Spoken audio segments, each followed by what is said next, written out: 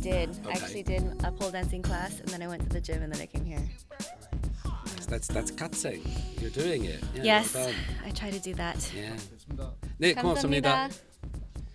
I ran my fastest 5K this afternoon. Really? Yeah. Wow. Yeah. So I was quite proud of that. I took a break in between my lectures, ran out and did that, and then walked into my next class like. Really? I have a shower, of course, but yeah. Still, that's amazing that you kind of fit that into your schedule. I'm at the age now where even if I look at chicken, I get fat.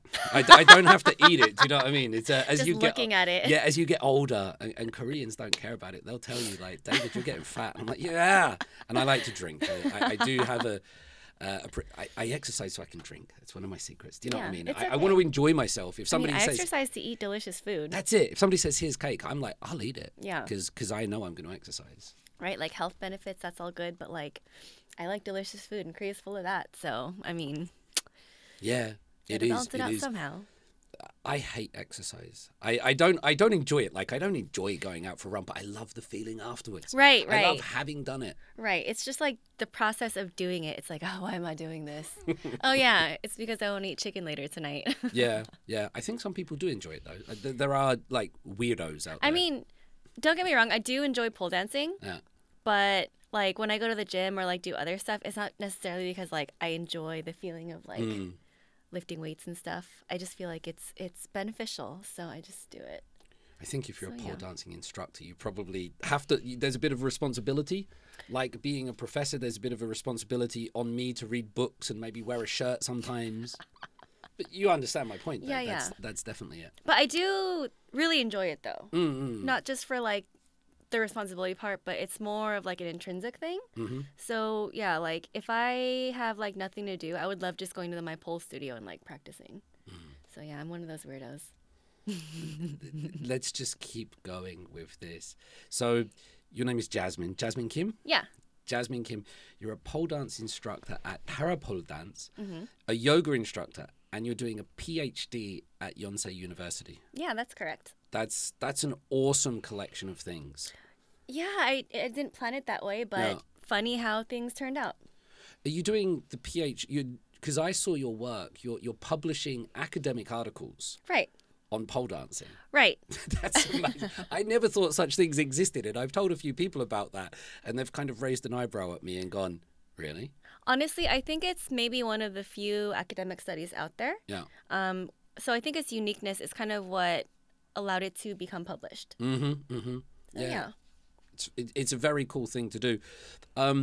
So let's start off with pole dancing. Okay. Because I was speaking to a friend about this on Sunday in the pub, and I grew up in the south of England, and pole dancing was something I saw in movies. Right. It was like Demi Moore and Carmen Electra. Yeah, Carmen Electra, and there was another one. There was a movie Striptease or something like that. Yeah. But that's how I always understood it, and because I never saw it around me, and that's the image that has remained in my mind through ignorance. And in the last 5 years, I'm not sure.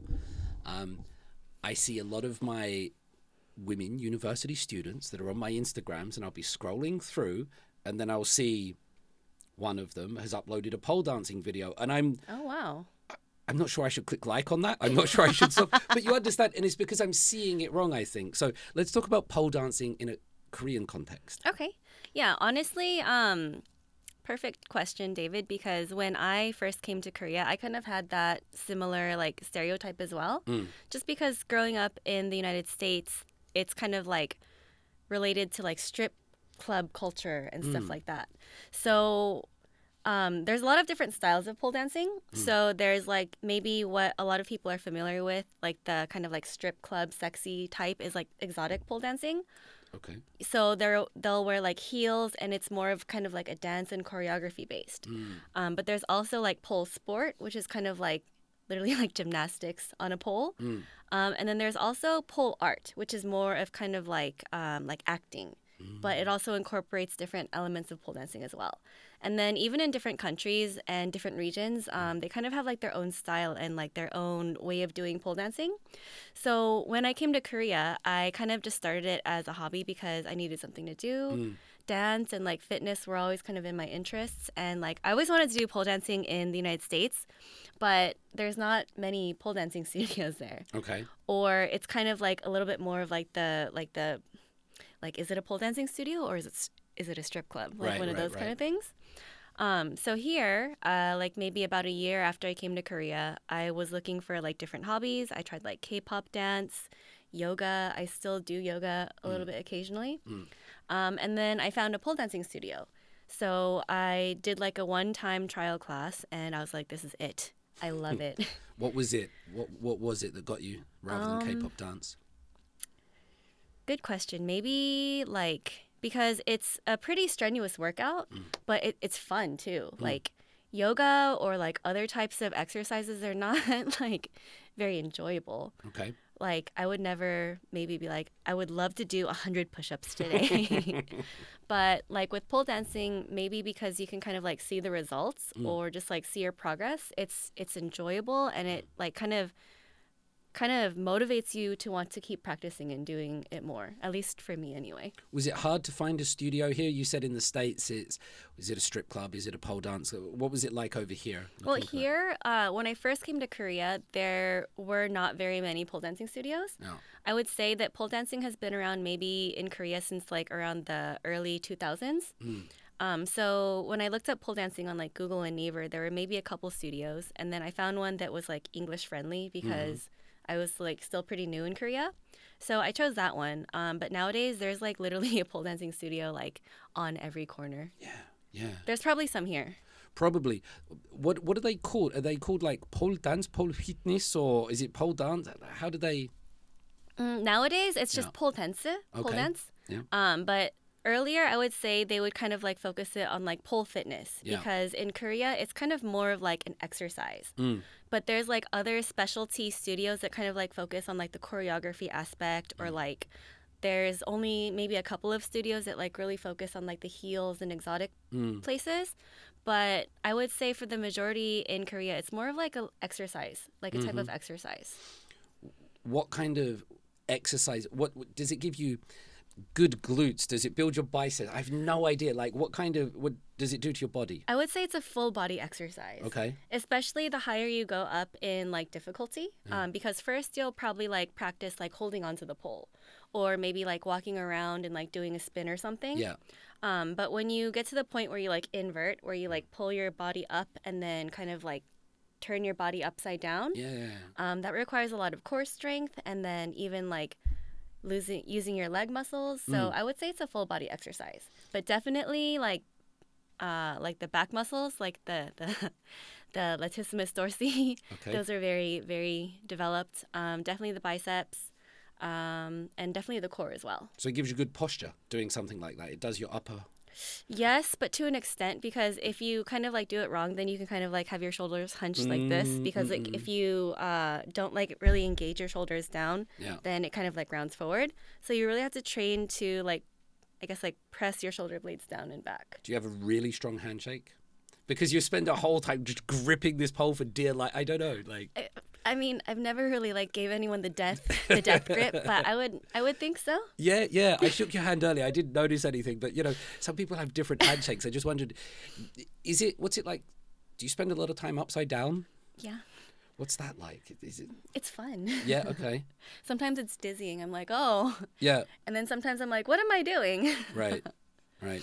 Do you do it to music? All the stupid questions are coming out, Jasmyn. Just because I've pole danced a couple of times in a club, but this is oh really? No, in like a private drinking club. Okay. In South Korea, at a men's stag do.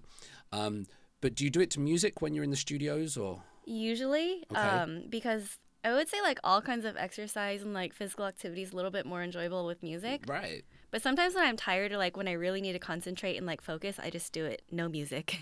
What kind of music do you do it when you do it? How does music change it? Like, Oh, what's on your everything. playlist?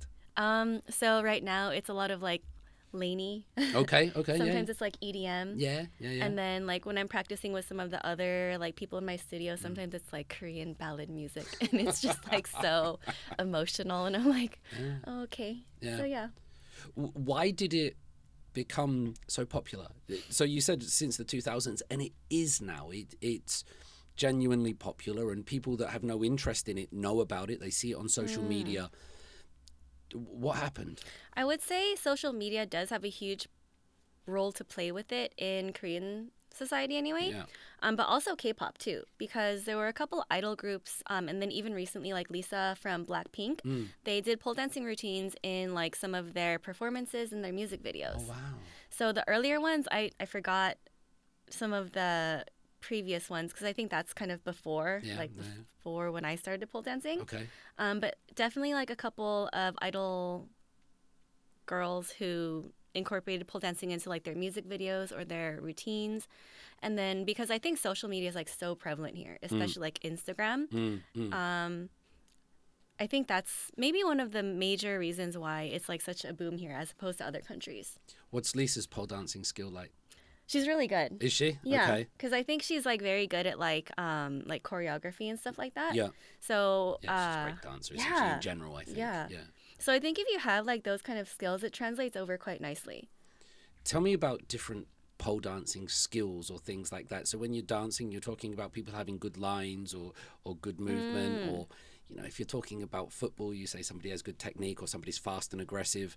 How do you evaluate people's pole dance? What makes a good pole dancer? I think that's kind of the beauty of pole dancing because everyone kind of has like something that they're good at. Yeah. Whether it's like you're really flexible or maybe like you're really strong or maybe you execute a technique like very like precisely.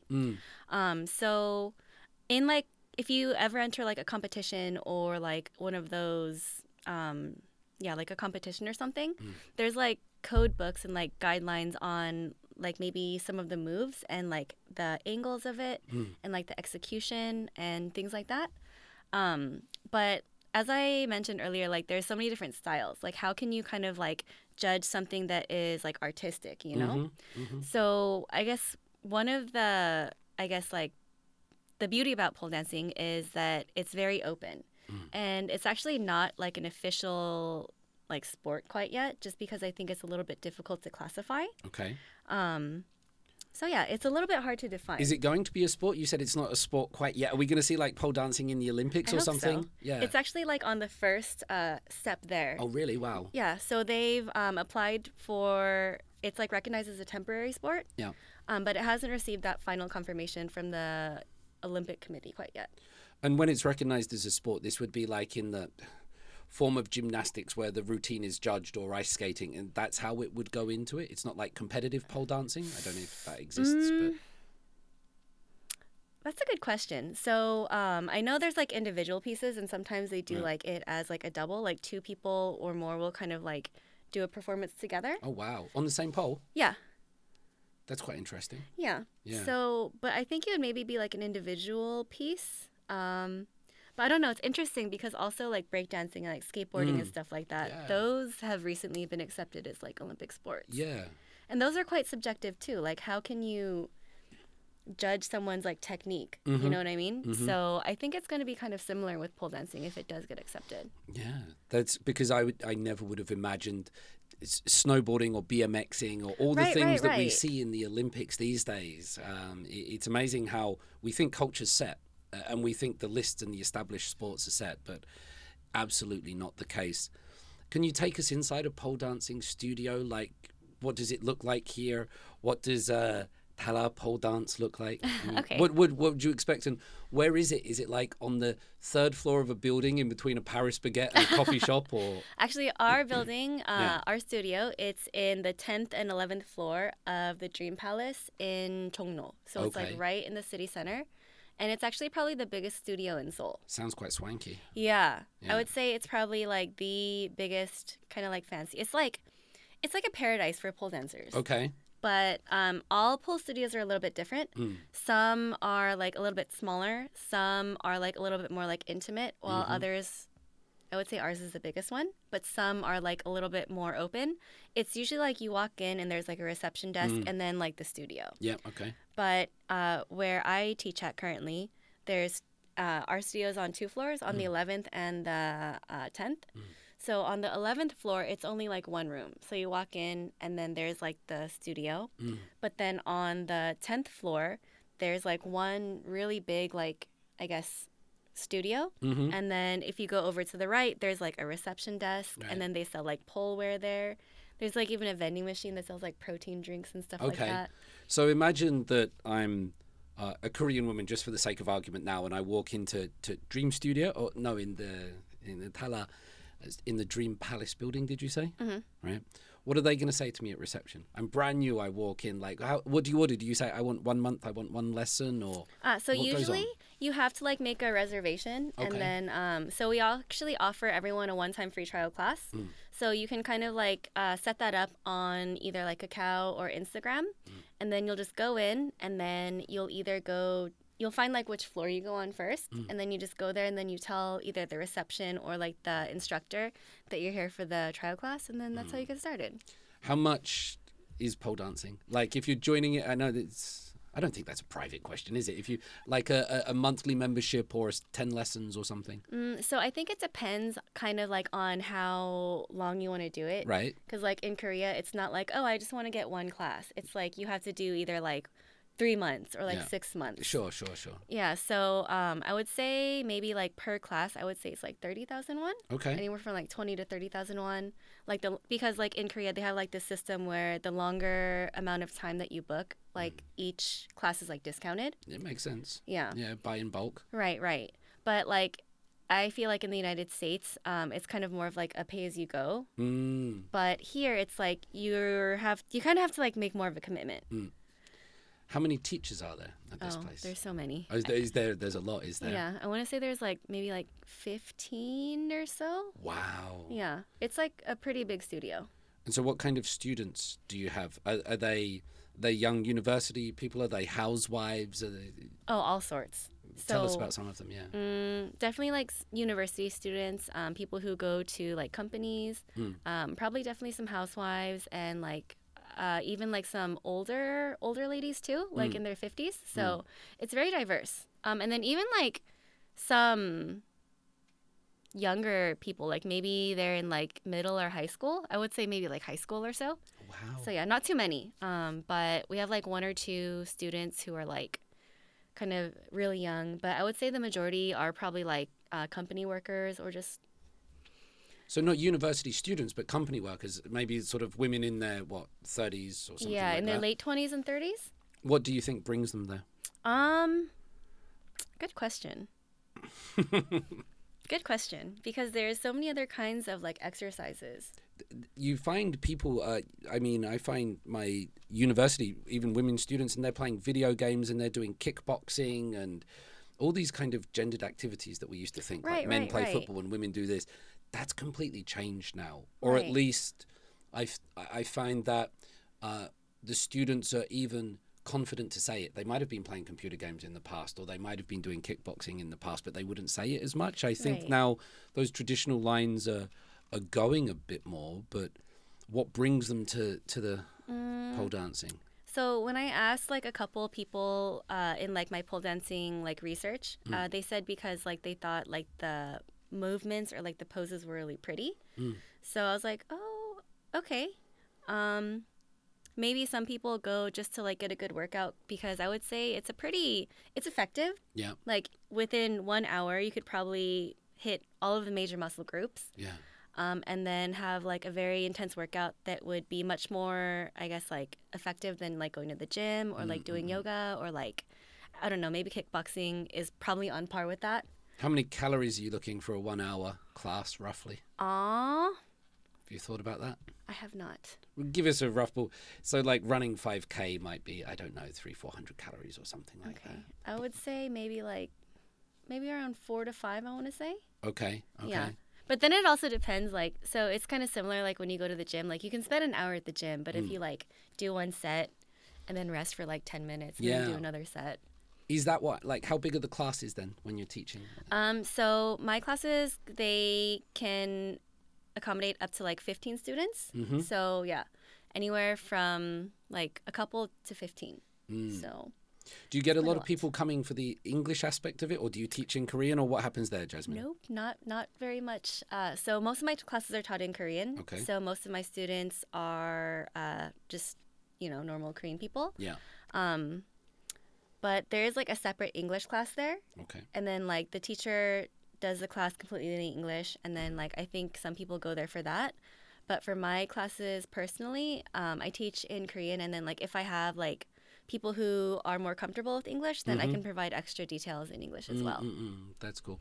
Do the teachers have different reputations and classes, like the star teachers for Sunung and things like this? These become celebrities. And Right. I wouldn't ever think about that in England, that you would have star teachers and, people follow certain teachers. They're looking for instructors, I find, in South Korea more than I would have imagined in the UK. So are there star teachers? Is there this, like, do you understand what I mean? Yeah.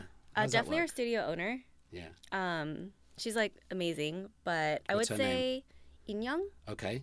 Yeah. So I would say like every teacher kind of has like their own style or whatever. And then I feel like the people who like that style kind of go to that teacher a little bit more. And the styles are based on the exotic, the art, and the sport, did you say? Or what do you mean by the different styles? So in our studio, we actually only do like more based on like sport. And then I guess we do like sometimes for like special classes, we'll incorporate like choreography and stuff like that. But I don't know, like maybe every like athlete kind of has like their own like specialties and stuff like that. Like some, like for pole dancing, some people are like really flexible. So people who like those kind of like tricks or like those kinds of like things that they want to learn in class, they'll kind of go to that teacher. Or like people who like more like strength based, or like, so for pole dancing, you can have like the pole on like a spinning mode.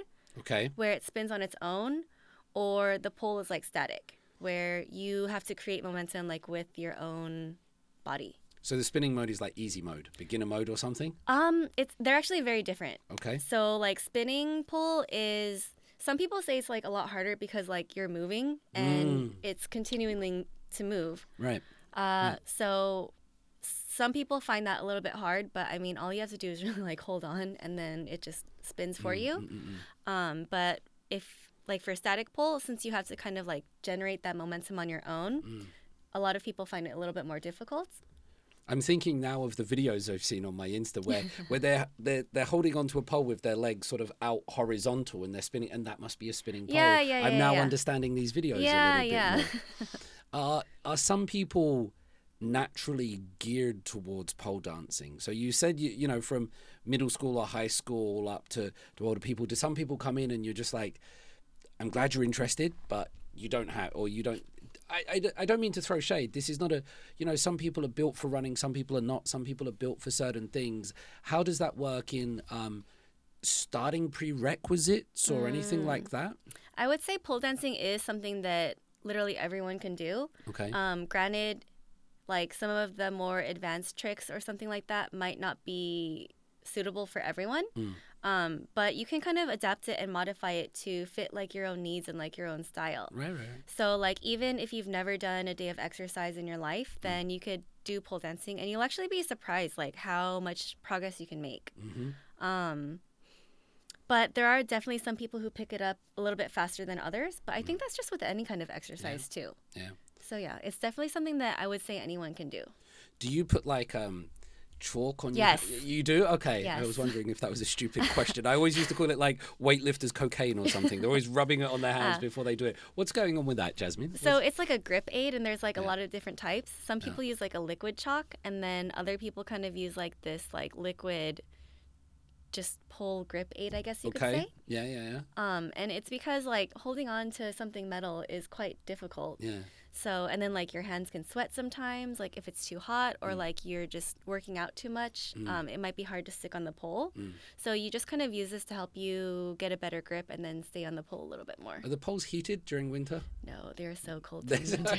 I was just thinking of that. They must. Yeah. I could see you immediately went, no, they're cold. So yeah, definitely have to like warm up the pole a little bit before starting in the winter. How long do you spend on a pole? Like at one, are you spinning round for 5 minutes? How long can you? So usually like when I do like a combination or something like that, it's maybe like a minute or two. Okay. But if you put together like a whole performance or something, usually it's about like 3 to 4 minutes. is there an? I'm just jumping back to a previous idea. Is there an age limit? Because you I don't mentioned think these so. young. Do you sometimes advise or something like that if they're coming in, or it's just open to everyone? I would say it's open to everyone, but you should kind of be aware of like your own like abilities and limitations, especially like as people age, or like if you are a little bit like maybe you have never exercised in your life. Similar with all exercises, it does have like its risks. So I like you could really hurt yourself. So I would say it is open to everybody, but you have to kind of know like your limitations and know, kind of be aware like, oh, maybe this is not right for my body, or maybe I shouldn't be doing this. And then, because I would say it's not bad to like kind of like try to push your limits, but at the same time, like you don't want to hurt yourself either. Do people have to sign waivers? I'm just imagining if you're hanging upside down, if you lose your grip, you're landing on your head if you're not a cat. Oh, yeah. Well, we have like crash mats, and then we provide like Okay. a lot of like safety features and stuff like that too. Right. So definitely like in my classes, I try my best to like, spot all of my students and then like make sure that they're safe. But yeah, I think all studios have waivers too. Okay. So. Okay. Because you get injured exercising, and I think half the battle with exercising is getting through the injuries. Right. And like, I rolled my ankle, I sprained this, I've pulled this muscle, and that's a good excuse to stop. Right. Or not get back into it. It becomes Right. harder, and in my personal experience, it's getting through that despite the injuries. Yeah, so funny story. I've only had like one serious injury in pole dancing, and it was like quite serious. Okay. I couldn't do it for like about maybe a month or two. Okay. And then I was actually really scared at that time, because so what happened is like I was practicing, and I think it was just like from overuse. So I tore my MCL almost completely. Major cruciate ligament? Yes. Did I get that right? That was Yeah, a yeah, yeah. guess. Check it out. So luckily, it's a little bit easier, or like not as like, I guess, serious as like your ACL or something like that. And the recovery is like a little bit better. Where is the MCL? It's on the inside of your knee. Okay, Yeah.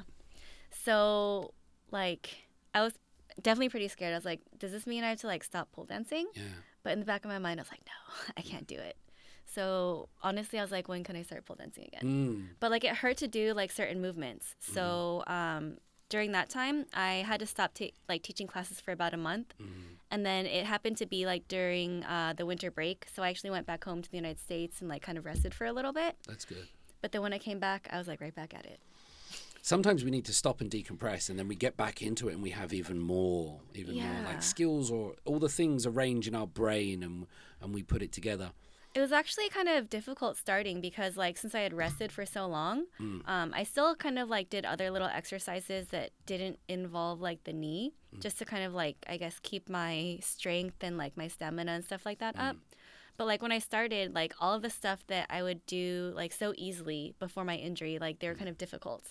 Like I could still do it, but like it was just so hard and like sloppy, and like yeah, it was not a good time for me at that point. How are you doing now? Are you back to pommichata? Are you crushing it? Yeah, but I would say nowadays I'm a little bit more like cautious, just because I definitely don't want to get another injury. Like if it's pretty serious, then you have to, stop for quite a while. So I would say I'm almost pretty much back to where I'm at, just a little bit more careful. And yeah, because like one thing with pole, it's like you really want to like push yourself a little bit more, and like maybe try to do it one more time and make it like a little bit more perfect. But then it's like, with what my injury taught me was like, is it really worth it? Because then if that happens, I'll have to not do pole for like who knows how long. So it's interesting just the way I have to not do pole. Describing it like that, and your relationship with the pole. Do pole dancers have a relationship with the pole? Do you like? I'm thinking immediately of the Queen's Gambit, where she's lying there and seeing the chessboard on her bedroom seat. I'm not sure if you've seen it, but do you have a relationship with the pole? Oh, it's a love-hate relationship. Yeah. That sounds very Korean. Yeah, it's a love-hate relationship. I'm like, it makes me feel amazing, but sometimes like, I'm like, why can't I do this? Yeah. So yeah, definitely a love-hate relationship. What's how do Korean people react? So imagine you're out at a coffee shop, you're meeting people, you're meeting friends, and they say like, so what do you do, Jasmyn? And you say, I pole dance, or I do pole fitness. I'm not sure. Take me through that, because I know that, sometimes I'll be in a taxi at 4 a.m. going home or something and looking a little bit worse for wear, and the taxi driver might ask me in Korean, like, are you an American soldier? And I'll just say yes, just to see how they treat me and to see their reaction. Yeah, and sometimes I say I'm a professor, or sometimes I say no, I work in the factory, just to see how they treat me. And I find it fascinating. I just like playing. I don't do it malevolently. Do you get a lot of different like reactions and stuff? Oh yeah, of course, because as soon as you say you're a professor or an American soldier, they go completely differently. Oh really? But what's it like when you do you get many reactions as a pole dancer? Do people just go, okay? Honestly, I think a lot of people, especially in Korea, they see it like really positively. They're like, oh wow, that's so cool, or like they show a little bit of interest. And interestingly, like I've met a lot of people who like I didn't know that they did pole dancing, like maybe they did it in the past, and then that kind of gives us like a little connection right there. So yeah, but I would say like in the United States, like if I would have said that, they might be like, oh, are you like a stripper or something? But it doesn't really have that negative connotation here, which I actually really like. That's quite cool, actually. Do you feel more at home doing it here? I don't know whether, this is a bit sensitive, but does ethnicity and appearance come into it? Like if you were saying you were doing that in the States compared to doing it here? Here, I would say in the past, it was kind of seen as like more of like a foreign or like a not very like well-known exercise. But like nowadays, like so many people do it. So I think it's a little bit more accepted here. So I actually really like that aspect. Do you have any idea about what percent? I've got two questions here. One is, can you spot a pole dancer? So like you said, you sometimes find out, oh, you do it too, and then you build up some language or some camaraderie. Can you like spot a pole dancer? Can you be sat and go, oh, I bet she does? Oh my God, no. There's literally like so many different types of people that come to my studio or like that I've met who do pole dance, and I'm like, oh wow, they're really cool. Yeah. Any idea what kind of numbers or percentage? I know that's very hard to gauge, but I'm just trying to get an idea of how many people might be doing it, because when Koreans get into something, they really get into it, and the whole country, you know, there'll be a trend that almost kind of sweeps the nation or something like that, right? So any idea how many people are doing it? Well, I would say there's a lot of people who have maybe tried it, but who are like consistent with it. I wouldn't say that many. What makes them stop? It's difficult. Yeah, it looks. It's expensive. Yeah. Maybe the difficulty. Because like one thing that I've noticed a little bit different from like Eastern and like Western cultures, like this is just my perspective and I could be completely wrong. Yeah. But like coming from America, if people have like kind of a challenging physical activity, like I don't know, like hiking or like rock climbing, they're like, yes, I'm gonna do this. But like in Korea, I would say it's kind of like they go that way, or it's like the complete opposite. Like, oh, it hurts too much. I can't do this. So it's like there's like a very distinct dichotomy here. It's like they're very like determined, or they're like, oh no, it's too much. It's too hard. I don't want to do it. Right. But it is hard though. There's a steep learning curve on this, I guess. Also, when you first do it, it's like painful. Yeah. Because like you're pretty much like gripping the pole with like your bare skin, so it can cause like bruises. Sometimes like your skin kind of like, I don't know, chafes, I guess you could say. Sure. You get like these blisters and calluses stuff like that. And things. Yeah. You must have like strong calluses here. My hand is pretty much just like a huge callus, but it's okay. But that develops over time, and it's the people that are willing to stick it out that do it. And, like, I remember when I first started pole dancing, I was like, why am I doing this? Like, I started in the summer, so I had like these huge bruises on my legs. And then like my aunt, she's like, oh my God, what happened to you? Because they're like quite noticeable and stuff. So she was like quite shocked when she saw that after I started pole dancing, like within the first month. But sometimes the bruises, you feel good about them. You're like, yeah, I'm doing something. Yes. I'm getting stuck into this. It's like a badge of honor. Yeah. A lot of, I don't know if I'm allowed to ask this, but I will. A lot of the people I see doing it, they wear big granny pants. Big kind of brown knickers, shorts. Really? Yeah. Oversized things. Is there a pole dancing outfit that people wear? The reason I ask this is because when Koreans go hiking, they're like head to toe in North Face gear. Do you know what I mean? They're just going up the shop, but they've got their poles and they've got their backpack and they're decked out and they're going cycling. And it looks like they're doing the Tour de France. They're going down to the CU Mart for some milk or something. My point here is that the Koreans like to look the part when they do something. Right. You probably noticed a bit of that. Although, of course, person by person. Everyone's different. But what is it like when people pole dance in terms of the outfits? What do they turn up in? So I think that's kind of interesting too, just because in Korea, like, it's a little bit more conservative. Okay. But your regular pole dancing outfit would just be like something similar to like a bikini, like a sports bra top, and then like maybe smaller than like regular fitness shorts. Okay. But there's a reason behind that as well. But like maybe people who have like first started, they'll just do like a tank top or like kind of maybe like knee-high shorts or something like that. But since it really helps with like your skin to grip to the pole, that's kind of why they wear like those outfits. Just because like if you like, you can definitely do some of the moves like wearing clothes. It's just a lot harder because you don't have like that friction and that grip, I guess you could say. Makes sense. So yeah, some people, but like in Korea, some people are like a little bit shy. They don't like to wear the whole like shorts, like the pole dancing shorts. They'll do like regular fitness shorts or something like that. Yeah.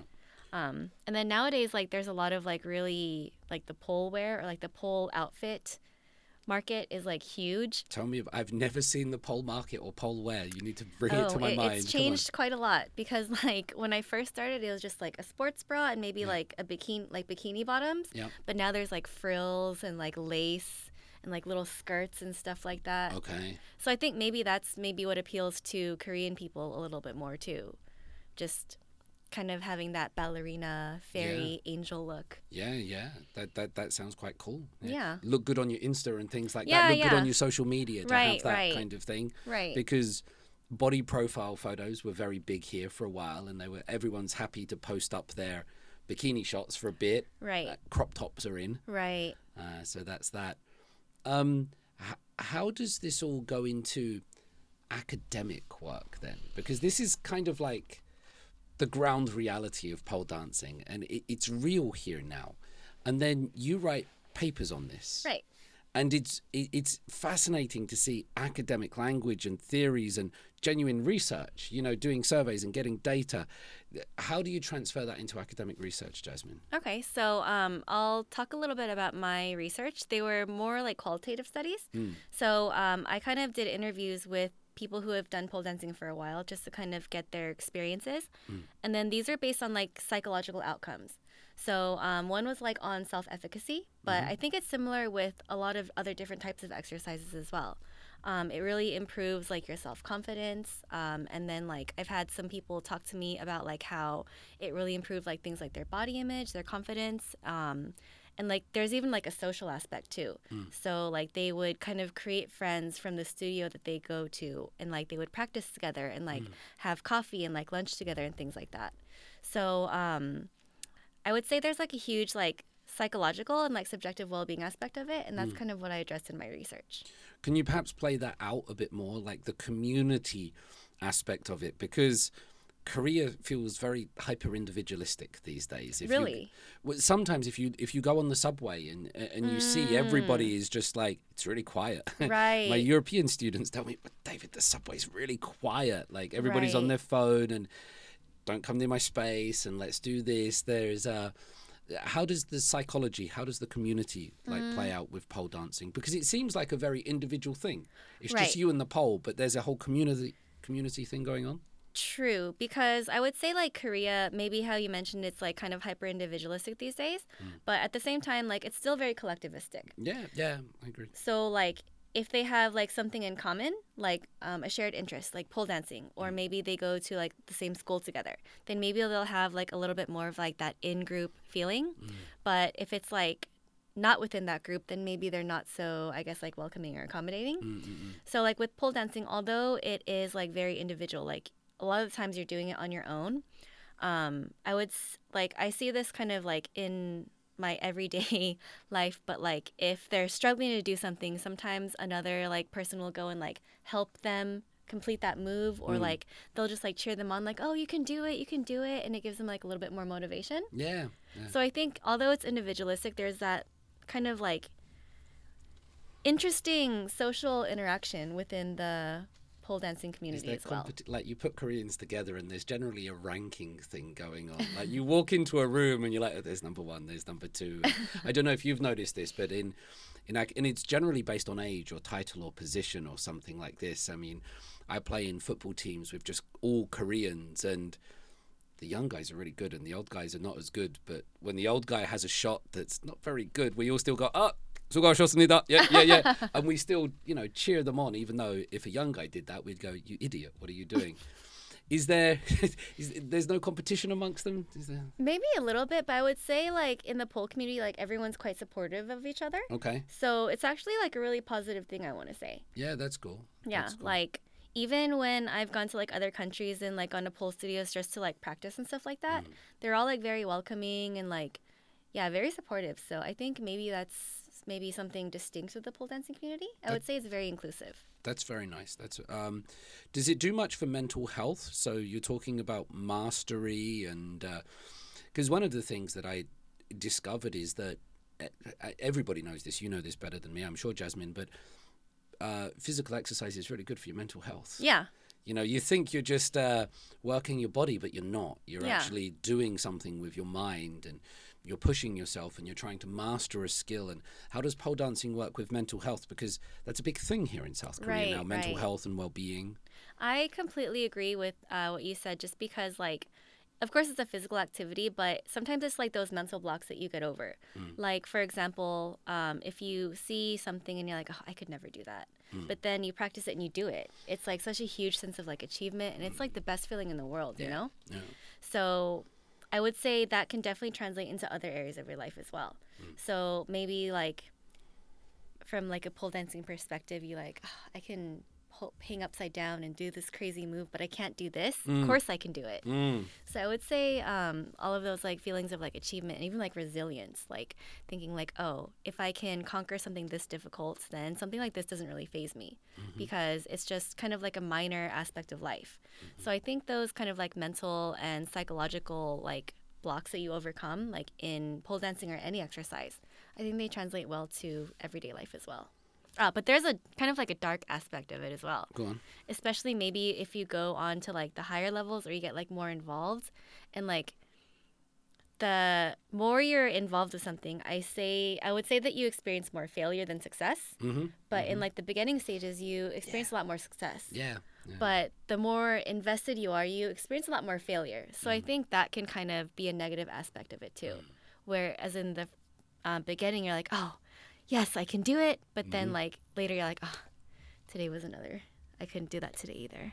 There's a lot of plateaus that come, isn't there? Those early successes are so good. Yeah. And then, so I wouldn't say it's a straight line. It's definitely like a roller coaster. But it's good for your mental health in a sense. And it's putting you in touch with yourself, I think. It's giving you a challenge. Right. Yeah. And it definitely kind of helps you like know your own body a little bit more as well. So definitely a lot of benefits, I would say.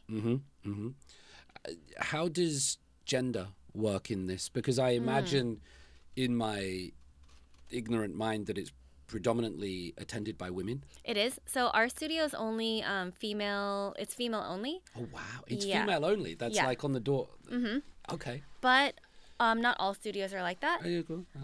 Some studios have like classes specifically for men, and they do more of like acrobatic style tricks.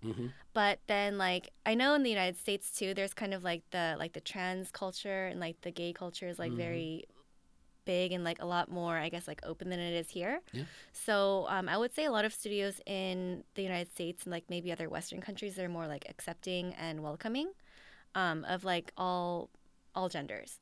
But here, I would say it exists, but it's not as open. Why is it women only?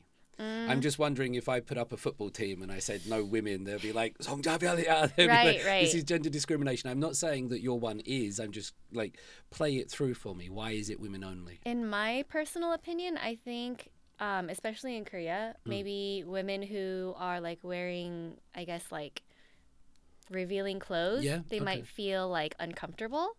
Whereas in the United States, maybe that's not such a big thing. It's like, we're here to like exercise and like pole dance. Like, I'm not really worried about what people are thinking about my outfit.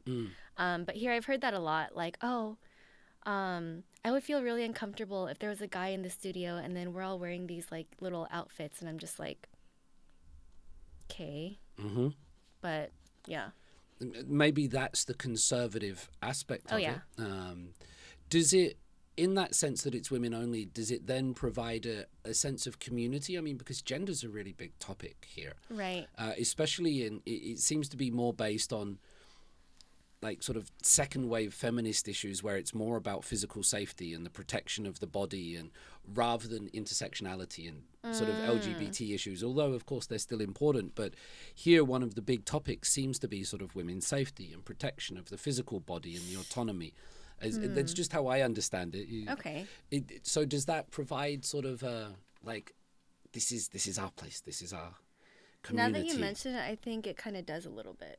Okay. Yeah. I never really thought of it that way. But yeah, maybe because like they want to have like their own like community or like their own little safe space. So I think that's completely right. And does the LGBT aspect come into it? Is there any of that, or is it more? That's a weird question, but we know that men aren't going into that space predominantly. Right. Is it generally just kind of just women, just straight women, or just it doesn't matter? I don't think it matters. But like one thing in Korea, I find that like the whole LGBT scene, it's quite like hidden, you know, like where as in like the United States or like other countries, like they're quite open. Yeah. But here, even if they were, you wouldn't really know. I agree. Yeah, people aren't as out and proud. We don't have as many celebrities. I mean, I grew up seeing George Michael and Freddie Mercury and Elton John and all these kind of things, and so it was Samantha Fox. It was second nature for me to accept them, I think. Right. They were just there in society, and so because you saw them on television, you saw them in society and around you, and but it's not like that here at all. Oh no, not at all. I think it's like quite hidden. Like maybe nowadays it's a little bit different, but even like the recent like the LGBT parade like a couple months ago, how they like stopped that or like they canceled it. Yeah. I would say it exists. It's just not as like maybe open in Korea. So. Yeah. And agreed. And how does body image and positivity and all of this come in? Because Korea, appearance is a big thing in Korea. Oh yeah. It's kind of like you don't have to be hot, but you have to try. That's what I've noticed from it. It's like you don't like have to be awesome. It's good if you are, but everybody has to try. You have to try to look good. And my niece is maybe 15. Shout out to Yuna, but she's been sent home from school for wearing leggings and things like this. Really? They're too set. You're not allowed to wear those. Oh really? Yeah. So leggings? Yeah, like kind of tight Nike leggings or something like that. It's a bit different here in some. So I'm wondering how it goes with you in terms of pole dancing and appearance, body positivity, and all of these things. How does that work over here? So in general, the pole dancing community is like very body positive. Okay. So it doesn't really matter what you look like. It's accepting of all body types. And then even in Korea, I would say, like I said, there's people of all like different like sizes, shapes, ability levels. It's something for everyone to do. But I would say appearance is like a little bit more important in Korea. And I think maybe that goes a little bit into like the whole like Confucianism thing, where like the body in Western cultures, it's like individualistic. It's me. I'm like proud of who I am. But here it's more like your body is like a representation of like your social group.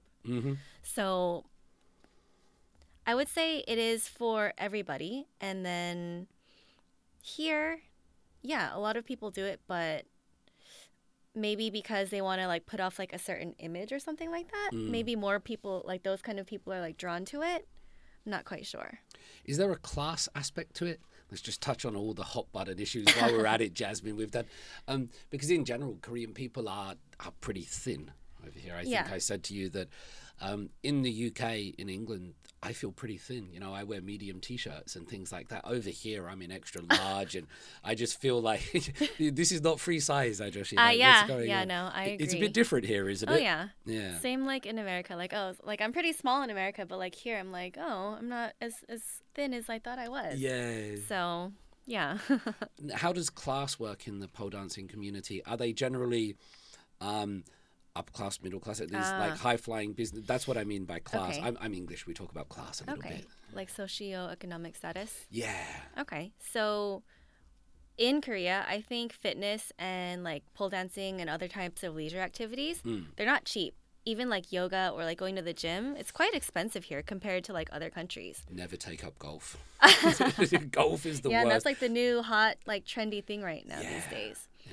But I think in Korea, like to do like exercise or like leisure, you have to have at least like some level of like economic stability a little bit. Whereas in the United States, like there's a lot of different options or like clubs or something, or like you can definitely find a way. But here, I would say fitness, leisure activities are a little bit more expensive. So I would say the people who engage in those activities, that's why I said most of them are maybe like people who work at like companies or something like that. Right.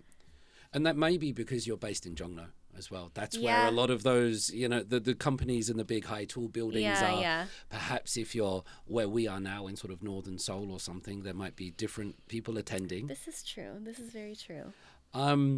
What did your research draw out? So we talked a little bit about sort of self-mastery and confidence, but when I was reading through your papers, Jasmyn, and correct me if I remember them wrong, but there was talk about how pole dancing worked with middle-aged women and menopause and these kind of attitudes as well. Can you perhaps give some more of the results and things that you found out that way? Yeah, so because like pole dancing is a predominantly like female-oriented activity, it's actually not only for just like, younger people.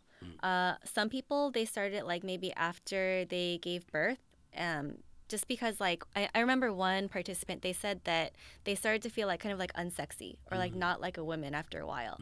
So then like starting pole dance, it kind of gave them a little bit more confidence and like just I guess like seeing the changes in their body and like appreciating the things that it could do. It kind of like revitalized that for them. So I mean, I haven't experienced that firsthand quite yet, but I mean it's understandable. Like especially maybe people who are like in their middle ages. Maybe it's different for men, but like maybe as a woman you kind of like feel like you lose your like attractiveness or like your sexual appeal or something like that. So I think pole dancing is like a good outlet to kind of like revive that as well. So it reaffirms women of their body, their sexiness, their womanness or something like that? It just makes them feel beautiful, I feel like. That's a good thing. Yeah.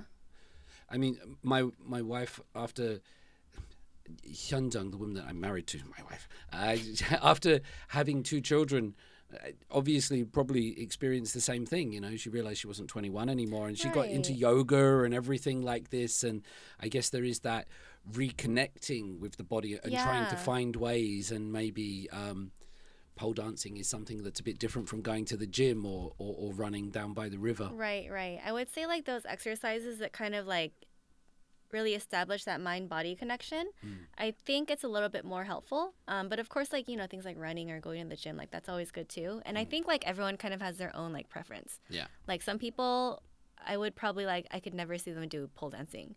I encourage everyone to try. Who are these people? Well, I could see you thinking of someone then, Jasmyn. Your eyes went to an image.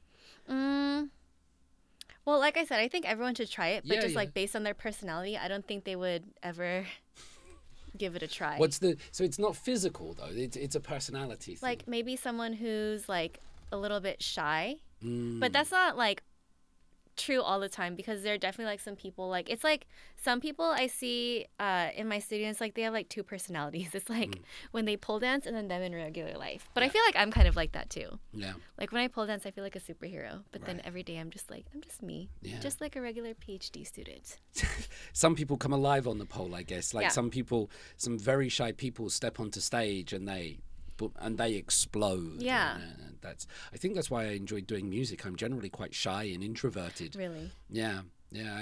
I've had to train myself to do all the things that I do, but I always like music because it was a chance to feel like a superhero or a rock star and to be crazy, and then once you're finished you can just go back to being hello. And it's kind of like an extension of like your own identity, Yeah, indeed. Or maybe it's even changing your own identity or finding parts of your subconsciousness or getting in tune. Maybe that's what helps with mental health, because you're giving you're not giving birth to these ideas, but you're giving free reign to these forces that are inside you Right. that would otherwise remain kind of like suppressed and oppressed, and Right, you need to right. get it out sometimes. So I think I actually heard in like your most recent podcast when you're talking about like identity in like Western and Eastern cultures, Okay. how like in Western cultures it's like one identity and like one self. Oh yeah. But like in Korean society or like Eastern societies, it's like multiple selves and stuff like that. And I've actually read a lot of research on this too, but it's kind of like going back to like that individualism and that like collectivism thing.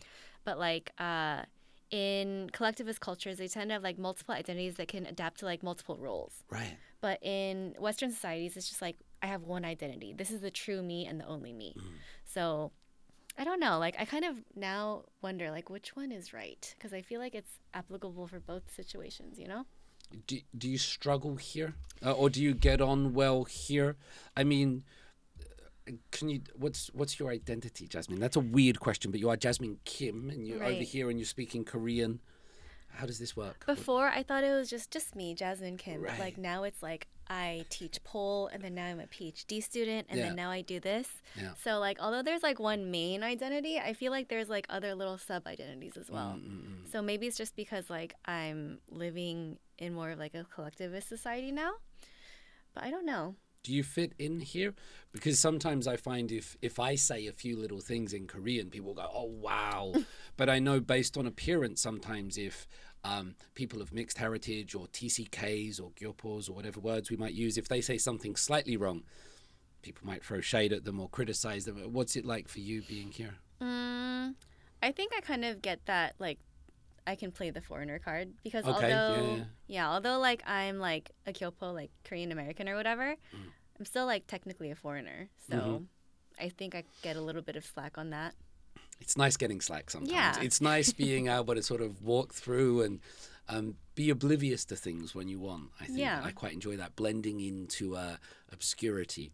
Because like I feel like Korean society is very like there's like a very strict kind of like I guess definition of like what is Korean. So like even if you speak Korean perfectly, but like you don't like look the role or something, you're not like really Korean. You know what I mean? Right. So I've heard my students, I'm trying to get Cedric from the Harpy Project on. And because my students were saying this the other day when we were talking about multiculturalism and soft multicultural, we were getting into it. And my students would say to each other, are you Korean? are you Korean? But you wouldn't say, are you British? Are you American? Are you really British? Yeah, because that's what it insinuates. But they weren't saying this with any hint of malice or animosity. They were trying to work out, were you born abroad? Did you live overseas? What's going on? And that's how they were asking it. Right? Okay. And they were responding to each other perfectly normal and natural. Like, are you Korean? Yeah, I'm Korean, but I lived in China for 10 years when my dad worked there. That's why I have this accent. But it just I just caught that expression that they kept using. Are and you I was like, Korean? yeah, it's a weird one, isn't it? But Yeah. because there's definitions of what Korean is. I remember reading the autobiography of Horace G. Underwood, like his family's of your university. Oh, really? Yonsei University, the Underwood family Okay. established the university, and now Horace G. Underwood, his family has been there since like 1885. Right. He was he was the official translator for the armistice talks ending the Korean War. Oh, wow. Well established. His family have played a huge role in this, fluent Korean. And at the end of his biography, it said something like, but I know that I will never be Korean. My nose looks like this, and so and so. And I just caught it because, a Korean person could go to the United States and become American. Right. And you could live there for 20 years or 10 years, and you could do this thing, and you would change, and you would be accepted, right? Right. Over here, it feels a bit different because I've thought about, should I change my citizenship? Because if it was going the other way, and I'd been in another country as a Korean for 20 years, and I'd done a PhD there, a lot of Korean people have done that, and they've become American, and they've become British, and they've become Australian. So why would it feel weird if I did it here?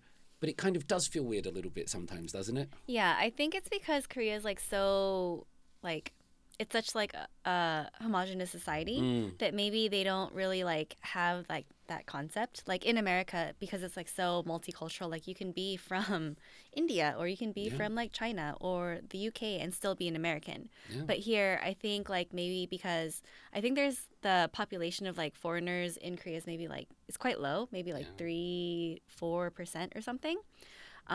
So it's still quite very homogenous. So maybe they just don't. I think it's making progress, just not there quite yet. It's definitely making progress. Absolutely. I mean, my children who are British Korean, you know, like they haven't really asked me. My son Edward asked me the question, "Daddy, do all English people have a red face?" Which I kind of looked at him and went, "Oh, I want to say yes here," because he was dealing with that. But the treatment that they've received thus far in life has been, you know, I've been really pleasantly surprised. Everybody seems pretty friendly and nice, and you know, I think they're a very warm people in general. So right. I'm always positive about Korea. Right. I think there's a lot of good stuff here. I think it's just quite different from other cultures. I mean, I wouldn't know about other Asian cultures, but compared to like a lot of Western cultures where it's like more diverse and stuff like that. I'm sure like it was a lot different like when you first came here. There's probably like a lot less diversity than there is these days. There was a lot less diversity. There was a lot fewer Western restaurants, or you couldn't find foreign beer and food and all of this. You know, it really, one of my earliest memories was an older lady. She must have been 60, 70, sniffing me on the subway. Oh my God. She kind of sniffed me and looked up and then talked to her friends. I didn't know what she was saying at the time. And it was just, you know, curiosity and naivety. And I always try to react as positively as I can. And, you know, the little kids would run up and go, "Migoki nonda." There's an American. And I'm like, "I'm not American, kids, but I'll let you off." Do you know what I mean? Right. It's there. But making progress, slowly but surely, I feel like. Korea has had a political revolution. It's had a cultural revolution. It's had an economic revolution. It's transformed its society. Right, and in such a short time, too. Wow, like what's coming next? We think this is what it is. We think this is, but like no, it's going to be something completely different. Hopefully, I would imagine in the future, because that's what Korea does. It's not this static thing. Right. I think that's what I love about Korea so much is that like it's always changing, whereas like in the United States, like change happens just like over a long period of time, but here, yeah, definitely changes quite quick. Change your gun laws, please. Go back and do that or something, Jasmyn. Do you feel safe here? Oh yeah, so safe. Like, tell me about that, because we're not in the wellest lit of areas outside and things like this. We're not in the middle of Jongno. Yeah. Tell me about feeling safe here. I mean, like CCTVs everywhere. I've never had like a moment where I feel like in danger. Like definitely in the United States, there are some places where like, oh, I don't know if I want to go to that neighborhood. Like even if I'm in my car, like I would kind of like not purposely like not drive through that way or like take a different route. But like here, even if it's like a shady area, it's like, well, I know there's going to be CCTVs, and if something happens, at least they'll catch the person, most likely. So that's a very Korean thing to say. As long as they get the person that did this, you know, we'll be all right. What are you going to do for the PhD dissertation? How does that work? Like, that's a horrible question, isn't it? I just saw your face go, God damn it. I mean, like it'll probably be something related to body image. I don't really know what quite yet, but that's just like a topic that I'm like genuinely interested about. I don't really know like the method or like the population that I'll be studying, but I think I'll do that. Also because like body image isn't very like as accepted, or like I don't feel like it's very well known as it is like in Western cultures. I don't know what body image means. Can you explain? I think I don't know what's body image. So body image is just like it's a multi-dimensional construct. Okay. And it consists of like what you think, how you feel, your behaviors, and your actions related to your body. And not just like physical appearance, but also on the way it functions as well. So like from like a sports perspective, you can be really satisfied with like your performance. Like you can be like, oh, I can run 10 miles without getting winded. But at the same time, you can still have like a negative body image based on like appearance and stuff like that. Or you could be very satisfied with your appearance, but maybe you're unsatisfied with like your function. So yeah, it's a very kind of distinct and like a little bit complicated concept, but it has perceptual, cognitive, affective, and behavioral dimensions. Is our body image defined by ourselves or by other people looking at us? Is it like this looking glass self where our identity is created by the people around us, or do we construct our own body image? Or I think especially depending on like cultural influences, that's different as well, because maybe in like a Western country it's like, oh, I don't really care what people think about, or like I don't really care that everyone's like skinny and like toned. This is me and I appreciate my body for me. yeah. But in more of like a collectivist culture where like I guess social interactions and like the social group is more important, maybe your body image might be a little bit more influenced by that. Like you want to like fit in more, or you want to have like a better image of like yourself. So I think there's both aspects. I've had so many people talk about weight over here, like, and I'm not sure fat shaming is really a thing. I'm not sure itself, but people happily like chime on about people's weight over here. Yeah, or even appearance. They're like, even you got fat, and it's like, okay. The one I get all the time is, David, you look tired. Yeah. Like, yeah, I'm busy, I'm working, but like, say something else. But the comment on appearance is you know, it's very different here, I think. Oh yeah. I don't think they mean it in like a negative way. Right. But for somebody who might not be aware of that, it might be like offensive to them. But just because appearance is like quite important here, like from what I get, it's like when someone makes that remark, it's not in like a negative way. It's just that they notice that something is different from the last time that you've seen each other. So it's just kind of like acknowledging that person, I guess you could say. And I agree with you. I don't think it's done negatively.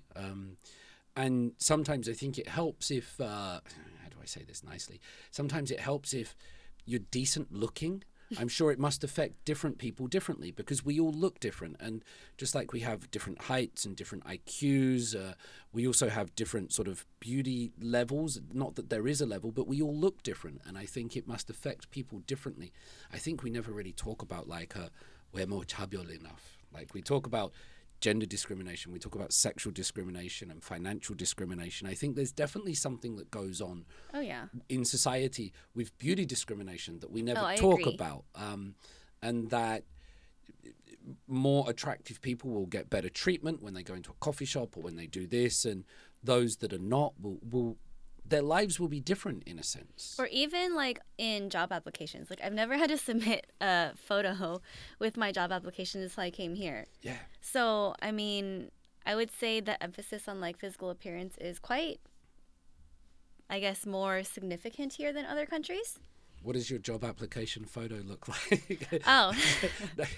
But you know what I mean by this? No. Because they're very different, aren't they, from the real appearance as well sometimes? Yeah. I actually recently got like one of those Korean style photos done, just because like I didn't have any like professional looking photos. So I was like, oh, maybe it's time to get one. So I actually got one recently. Nice. Yeah. But before that, it was just like an Instagram selfie, or like maybe a good photo that I took like traveling or something like that. Right. But yeah, also because like I think like the next time I renew my ID card, I have to like change it and then like update my photo. So I just got that ahead of time as well. For my driver's license, because I've been here a bit longer, I guess, for my driver's license, I decided to, it was last winter, so it was January, and I needed to renew my driver's license. So I went to a 5,001 manual photo booth in the middle of winter with a green hoodie, unshaven, and I took the photo that way and submitted it just because I wanted to stick it to the man. Do you know what I mean? I wanted a photo that was not that photo. Okay. I wanted to do it that way, and I was... people look at it and they go, David, what are you doing? Like, what? I just want to say that's how we did it. I'll just very quickly tell you one more story about my daughter Elizabeth, her passport photo, her British passport photo. So we had to renew it, and you can renew it online.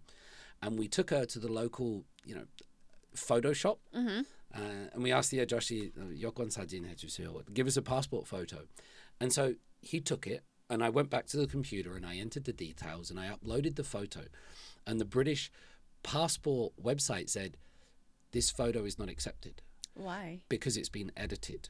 And it automatically detected this. Like Oh, wow. It automatically detected it. And I tried again and it didn't work. And so I went back to the Ajoshi, to the man, and I said, can you do it, but can you put no effects on it, please? Oh, wow. Had to pay him again. And he gave us another one, tried to upload it, and again it didn't work. Again it was rejected. I'm not joking.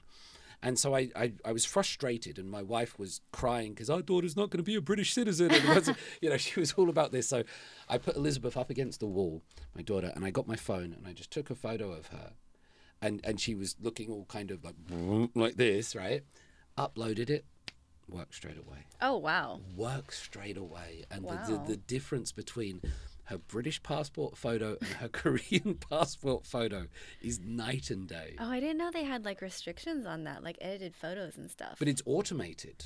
Yeah. And it's not even someone sort of checking it. They Right. know through the computer. And here it's almost like you have to edit it. Yeah. I'm like, oh, thank you. You're going to make my eyelashes even and stuff like that? Okay, awesome.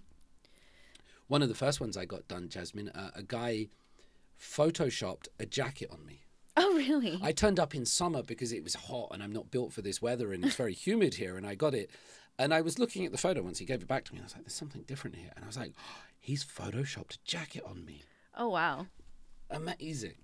Yeah. I mean, like, they can do, like, the lip color. Like, if you forgot the lipstick that day, they can just, like, add a little bit of color. It's like, oh, why, thank you.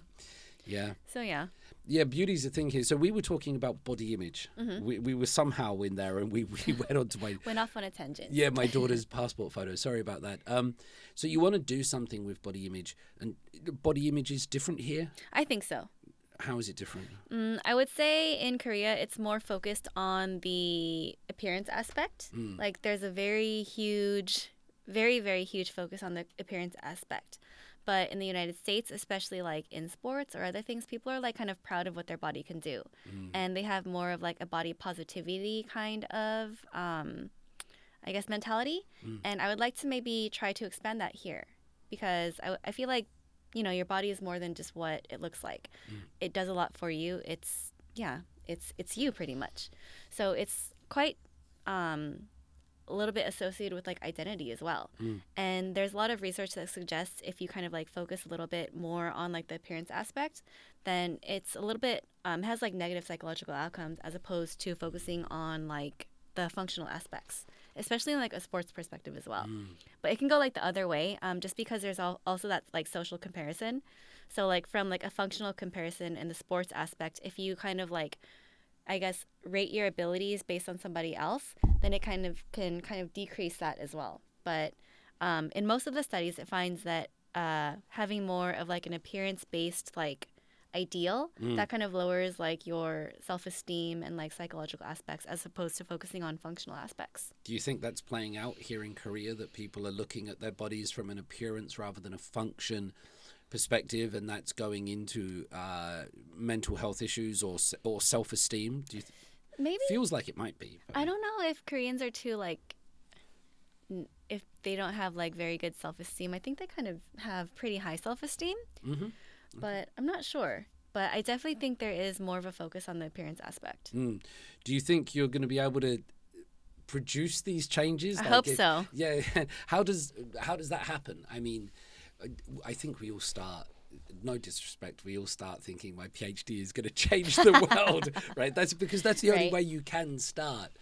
How does that happen? Or will it just happen naturally? You're going to be part of the change? Maybe because one thing that I think is maybe a big distinction from the United States and Korea is because there's like a lot more opportunities like for sports and like exercise and fitness. So I also teach yoga at Yonsei University as well. And some of the students have like never done any exercise in their life, but they come to me at like the university level and it just like blows my mind. Like, really? But at least in the United States, like maybe they've played like some sort of sport or have like some sort of exercise that they did when they were younger. But it just kind of like surprises me that in Korea, a lot of people don't have that. So maybe trying to promote more activities for people and then just having more opportunities, because I would say it's changing now just because like there's hagwons for like different sports and like activities as well, like yoga hagwons and like jump roping hagwons and stuff like that, from what I've heard. And I'm like, oh, that's a thing. Flying yoga and hot yoga and Pilates and spinning, and they're just all over what used to just be hagwons. I wonder if it's because I completely agree with you that I remember growing up and having to do all sorts of sports and having to do swimming lessons in my pajamas to learn how to float and things like this. And you go to the swimming pool here and they make you wear life vests if you go to the water parks, and you try to tell them, mate, I can swim. I don't need a life vest. And they're like, no. If you're going in the wave pool, you need to wear a life vest. And I think it might be because people just haven't had the exposure to exercise. Maybe. Right. But like in, I guess, typical Korean society, it's like, when do they really have time for that, you know?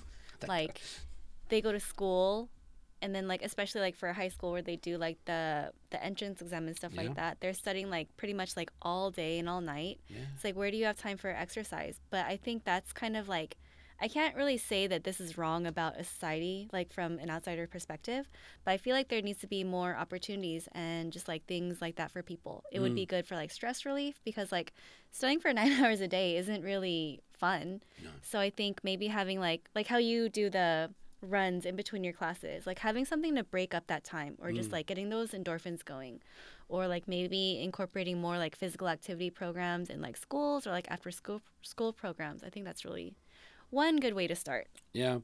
And maybe they will get there. Maybe, I mean, education was one of the things that built this nation. Right. It was, and it's education is correlated highly with democracy. And so you have an educated people here, and they bring in the ideas of democracy, and it certainly was useful. Whether it's useful now, whether it needs to change and adapt, and maybe that's what we're seeing with your pole dancing and everything else, that now there's more of a balance and a, what do they call it? Wallabel. Right. The work-life balance. And that involves like an aesthetic and spiritual and exercise-based thing, I think. Right. And also, like, I mean, Korea is probably one of, like, out of all of the developed countries, it has one of the highest amount of working hours per week. So, I mean, I would say that there's a correlation with that, and, like, maybe all of the depression, like the anxiety and the other, like, mental, I guess, like, disorders that are maybe prevalent in Korea, but not really, like, addressed. So I think definitely there needs to be opportunities for that as well. Agreed.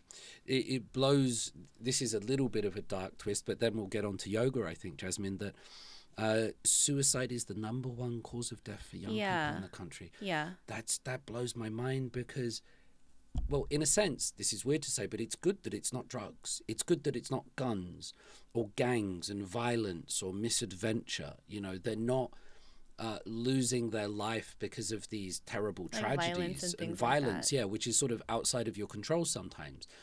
But the #1 cause of death for young people in South Korea is people looking around the country despite all that it has and going, this is not for me. And that's a terrible tragedy, that's isn't it? So sad, yeah. So tell me a little bit about yoga. Okay. So yoga... you teach yoga at Yonsei, you were saying. I do. That's quite a nice job title. Yeah, it's like an elective class. So in the sports industry department. So it's a course. Sorry, it's not just like a class inside, but it's a course you teach. It's like an elective course. Okay, yeah. So our university, like the sports industry department, they offer like certain classes, like fitness classes. Yeah. I don't know if they do that at other universities. Maybe they do. Maybe we'll find out. Somebody tell us. Yeah. So like we have like yoga, Pilates, golf, taekwondo.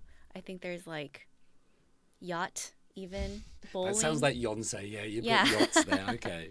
So like there's a lot of basketball, pickleball, stuff like that. Have you ever played pickleball before? What's pickleball? Oh, it's a mix between ping pong and like badminton and tennis. So it's like you play on a court that's similar to a tennis court, but the balls are like plastic and there's like holes in it, so they're really light. Okay. And then you use a paddle that's similar to a ping pong paddle but a little bit bigger.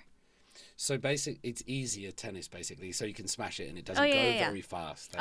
You can hit it quite far. But what I mean is in badminton, like a tennis ball flies if you don't have the reaction skills. Tennis is very, very difficult. Right. Badminton, you get a bit more time to sort of see it, I guess. It's kind of like a new I don't want to like say senior sport just because it's quite popular in the United States, and it can get pretty intense. I'd imagine so. Yeah, yeah. And it's called pickle, like gherkins pickle, like that's what it's pickleball. called. Yep. Why is it called pickleball?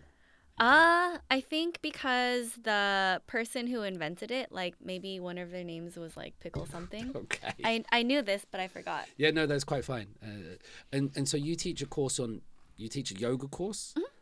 Tell me about this. Who's signing up and what do you do and how does that work? So it's a 1 credit course that students can take, and then it introduces students into the fundamentals of yoga, because a lot of people think that yoga is just like a type of exercise. And it is, but there's also like a very big mental and like spiritual aspect of it as well. So because it's only 1 semester, I can't touch like very deeply on like all of the different aspects. So we do practice the poses, which are called asanas. And then there's also like a small like meditation session and like a relaxation session. And then like a couple assignments and things like that. But how many hours a week is it? Just 1. Just 1 hour a week. What do they have to do for assignment? What's a yoga class assignment? So 1 is like they might have to do like research on some poses or something like that. Or they might have to do like a yoga journal and then kind of like journal about their experiences when they practice their yoga. So just kind of simple things like that. A lot of like self-introspection and like reflecting and stuff like that. Who's signing up for it? I don't know how popular or like who are you getting in the class?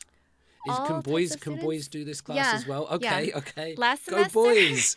I actually had a class that was like 70% boys, and I was like, oh, this is different, because usually yoga is like pretty female dominated as well. Okay. So I was a little bit surprised last semester, and I was like, oh, okay. That's a good thing, or like how did that go? Yeah.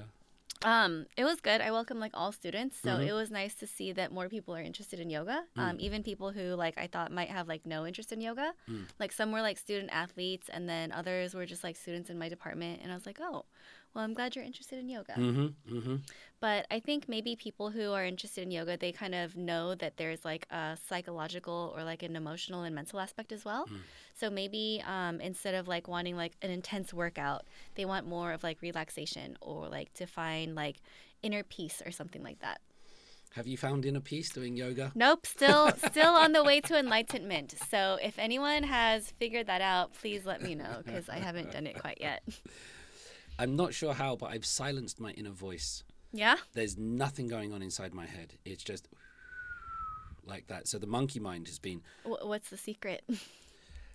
Probably lots and lots of... No, I won't say it on I won't say it on camera, but I've had a very enjoyable life. Okay. I'm not sure. I don't know. But tell me about the religious or the spiritual aspect of yoga, because... I've never done it but myself. I've seen other people do it. My Korean teacher is a yoga instructor as well, and I've heard people do it, and there's like there's chanting and things going on, and I don't know, do Christians sign up and do it? Yonsei students have to go to chapel, and what goes on with the spiritual aspect of it? So Jasmyn? Originally yoga is a traditional Indian, it's based on traditional Indian philosophies. And it's quite an ancient practice. I would say it's been around since maybe like the beginning of time.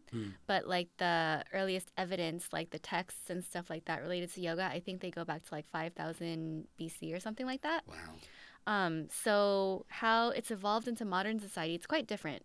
So back then, I'm pretty sure they were doing like handstands and like headstands and stuff like that. What were they doing? More like meditation. Okay. So actually, yoga, the asanas, so there's like 8 branches or like 8 stages of yoga. And then the one that I guess like is very more like prevalent in today's society is the 3rd or 4th branch, the asanas, or the poses. And that's like all of the like the back bends or like all of those different postures that you see. But originally the asanas were created, they're like seated poses to prepare you for meditation. So it's evolved quite a lot, and there's like a lot of different forms and like a lot of different styles. And I'm sure like in other countries and other regions it's quite different as well. And then in Korea, and then I would say a lot of Western cultures too, it's more focused on like the exercise and like the physical postures. Mm-hmm. I haven't really had too much experience personally with like the whole spiritual and like the meditation aspect. So yeah, but I know it exists. So for you, it's more physical? Yes. And your pole dancing skills or the qualities they transfer, I guess they complement each other. Being able to have that. Yeah. So I probably have been doing yoga for like around maybe a little around 10 years or so. Like not like consistently every day, but like when I first started yoga, it was probably like somewhere in my early 20s. And I've just kept doing it. Like it's just always been a consistent part of my life. And then even like in my pole dancing classes, like the warm up that we do, they'll involve like a couple of like yoga sequences and like yoga poses and stuff like that. So it's always just like, it hasn't, I feel like kind of bad saying this, it hasn't like, it's never been like the main focus, but it's always kind of like been in the back. It's always been like my side chick, you know? You always need a side chick or a side piece or something like that. Yeah, and for me, that's yoga. Yeah. And the main one is pole dancing, or the main one is something? Yeah. The main one is definitely pole dancing. On the yoga thing, why are predominantly women drawn to that as well? Do you have any? Because your research does focus on gender and these gendered activities and things like that. So you said 70% in the last class. You know, in general, why do you think? I remember at university, my mate Tommy Gunn, who was like this surfer dude, 6'4", like blonde, blue-eyed, just incredibly handsome. All the girls loved. But he would do yoga. We lived in a house together. He would do yoga. We used to tease him so much, but at the same time, he got all the girls. But generally, we associate it with women. Okay, well, are we right to? Or are we wrong to? What's going on with gender in yoga, Jasmyn? I think the way that it's been like commercialized, especially like nowadays, it's kind of like marketed towards women. It's like an exercise that women can do. It's not like very, I mean, it can be, but like the way it's marketed, it's not like very intense. It's not like going to the gym where you'll like, people imagine like if women lift weights, they'll get like all huge and like muscly and turn into like the Hulk. But that's not yoga, you know? It's like something that improves like your flexibility and like your mobility. So I would say the way that it's marketed towards people has had an effect on that. Are they drawn to the spiritual, mental, psychological aspect of it as well, do you think? Maybe some, because there's always like a big like meditation aspect of yoga. So like usually after you do your sequence, there's maybe like 5 minutes or so after you complete it where you just kind of like lay on the floor, and it's called corpse pose or shavasana. Okay. And it's just kind of like a way to like soak in the entire practice. But like everyone's style and like everyone's teacher is a little bit different. But like in a traditional yoga sequence, there's like the main sequence, and then at the end there's like always that little rest. And then even like maybe before they start the sequence, there's kind of like a small like meditation where they like maybe do the ohms or they like focus on the breathing and stuff that. So like the branches of yoga, the first one is the yama, and those are kind of like spiritual observances, and they kind of like they're guidelines on how to, I guess, like interact with the social world. And the next are niyama. And then these are kind of like internal observances. So like things like discipline or like self-study and things like that. The third one is the asana. And then those are the physical postures. And then after that, the fourth one is pranayama. And then this one is breathing. The next one, I forgot the Sanskrit name, but it's like a withdrawal of the senses, and it's starting to like kind of prepare you for meditation. The sixth branch is like a single point of concentration. So like I guess when you are able to like withdraw from all of your senses, you're able to kind of like focus your mind and like concentrate on a single point. I get it. And then the next step is meditation. So when you're able to just, I guess, like develop that one single point of concentration, then it's a little bit easier to go into like a meditative state. And then the last stage is samadhi, and that is like, I guess, a union of the mind, body, and spirit, or enlightenment. Wow. Haven't gotten there quite yet, so. No, but maybe the side chick will come through at one stage.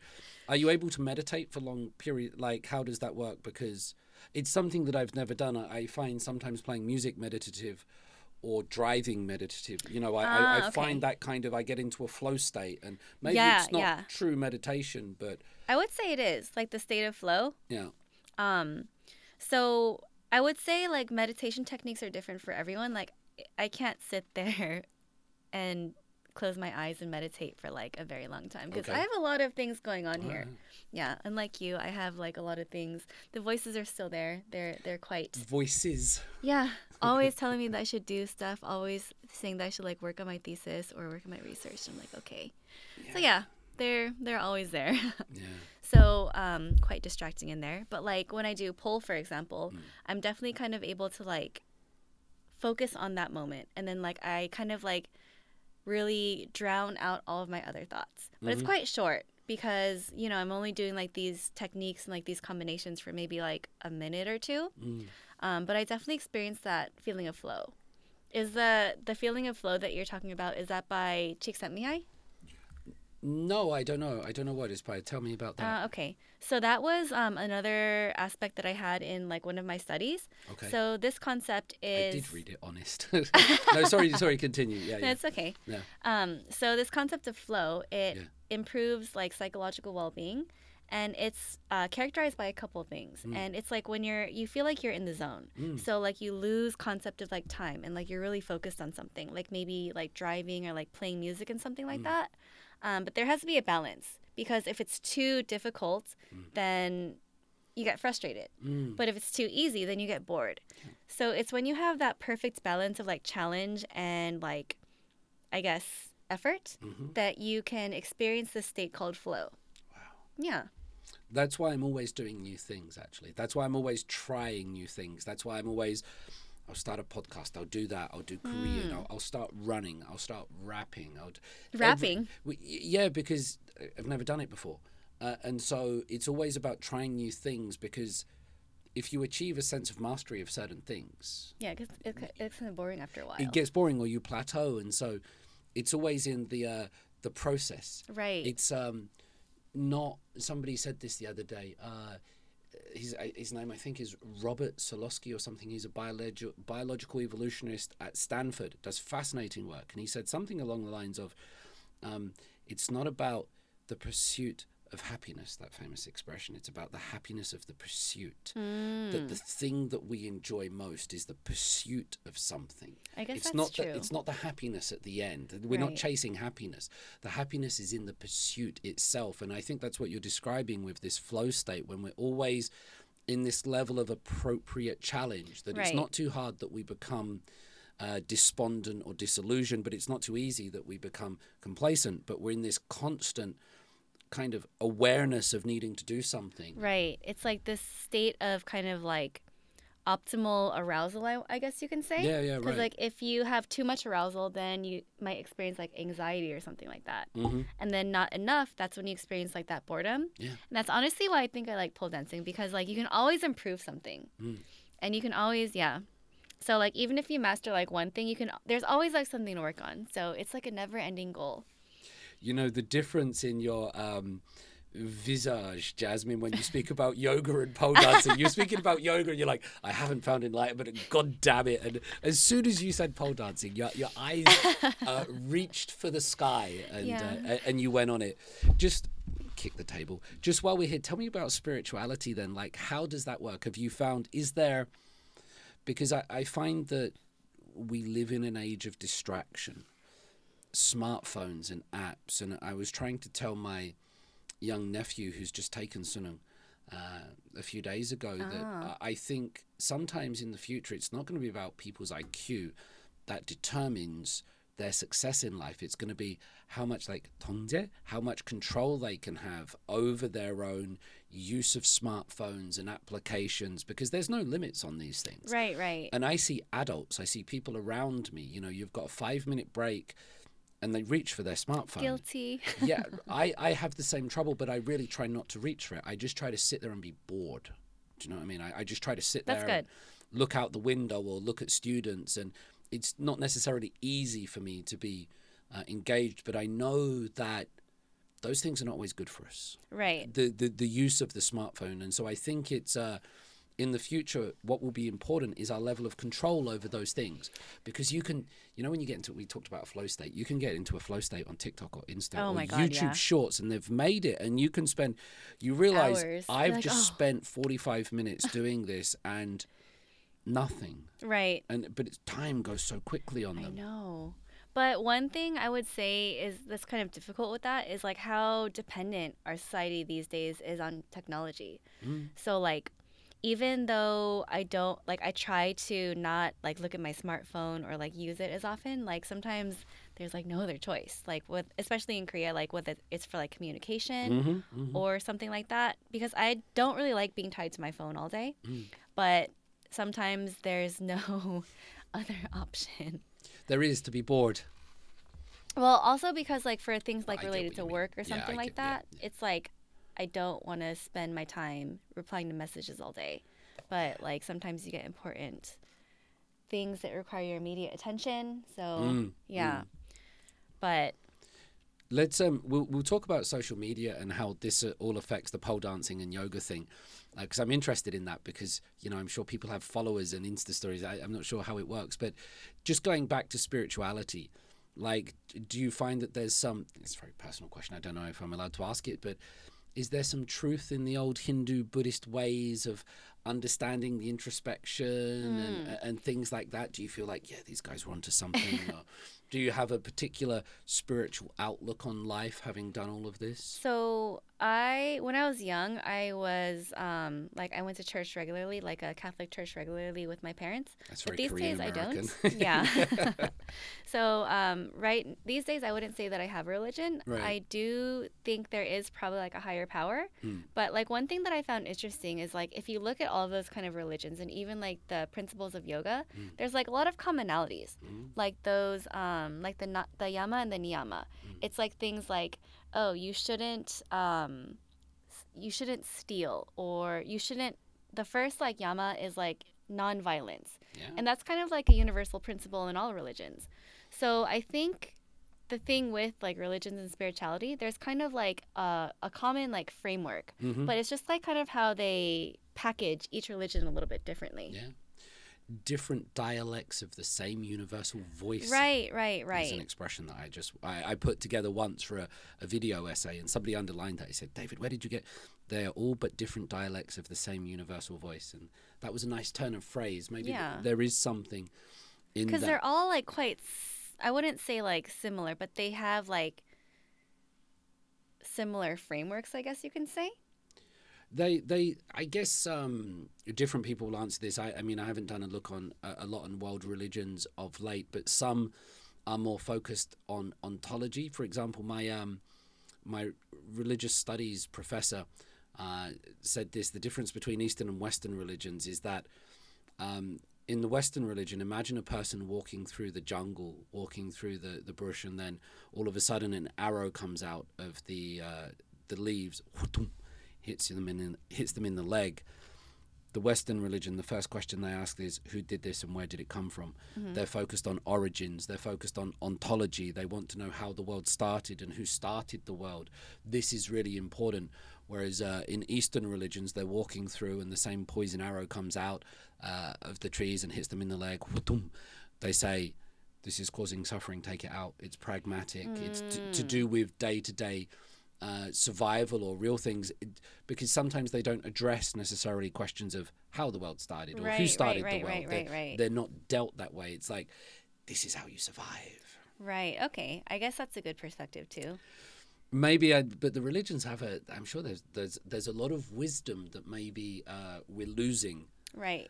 By going away from them somehow, I think. I would say that, like, especially Eastern religions, they have, like, they're definitely distinct from Western ones, but they do share, like, some, I guess, like, universal languages, like you said. Did you see Oppenheimer? No. No. Okay. I watched I don't get to watch many movies, but I watched that over the weekend, and there was a sex scene during which they recited the Bhagavad Gita. Oh wow! And like I'm sure I've heard that the Indians were going crazy about that, or the Hindus especially. But yeah, that's how it's presented these days. Oh wow! Now, how does social media work with your work? Like, do you have to maintain an active profile? Because I found it interesting that if you want to get tattoos in this country, you have to find people that way and then DM them because they can't advertise publicly right. because of the legality. Not that I'm out getting many tattoos myself, but is social media an important thing in what you do? Yeah, I think so. Just because, like, I don't know, there's no like real platform to watch like pole dancing. Like, you can't watch like a pole dancing match on TV or something like that. So I feel like it's one of the platforms that kind of like allows people to like share information and then like get in contact with people and just like learn new like techniques.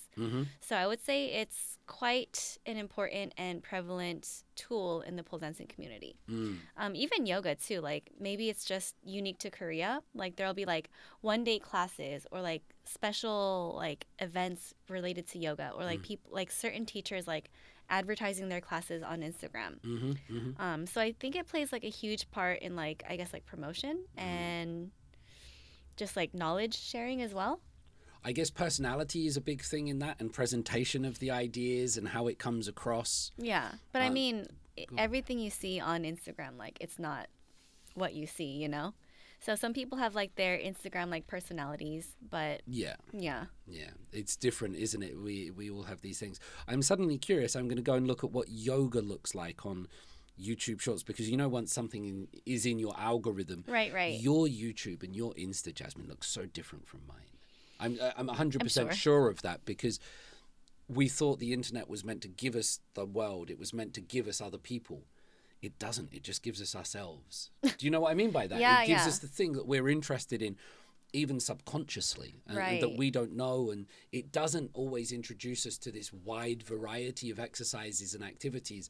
Mine is full of all, philosophers talking about stuff and old football matches and guitars, and yours would be very different. And so I'm curious to put yoga into my algorithms. What do yoga shorts or stuff, if you scroll down, is like, check out this new pose? Yeah.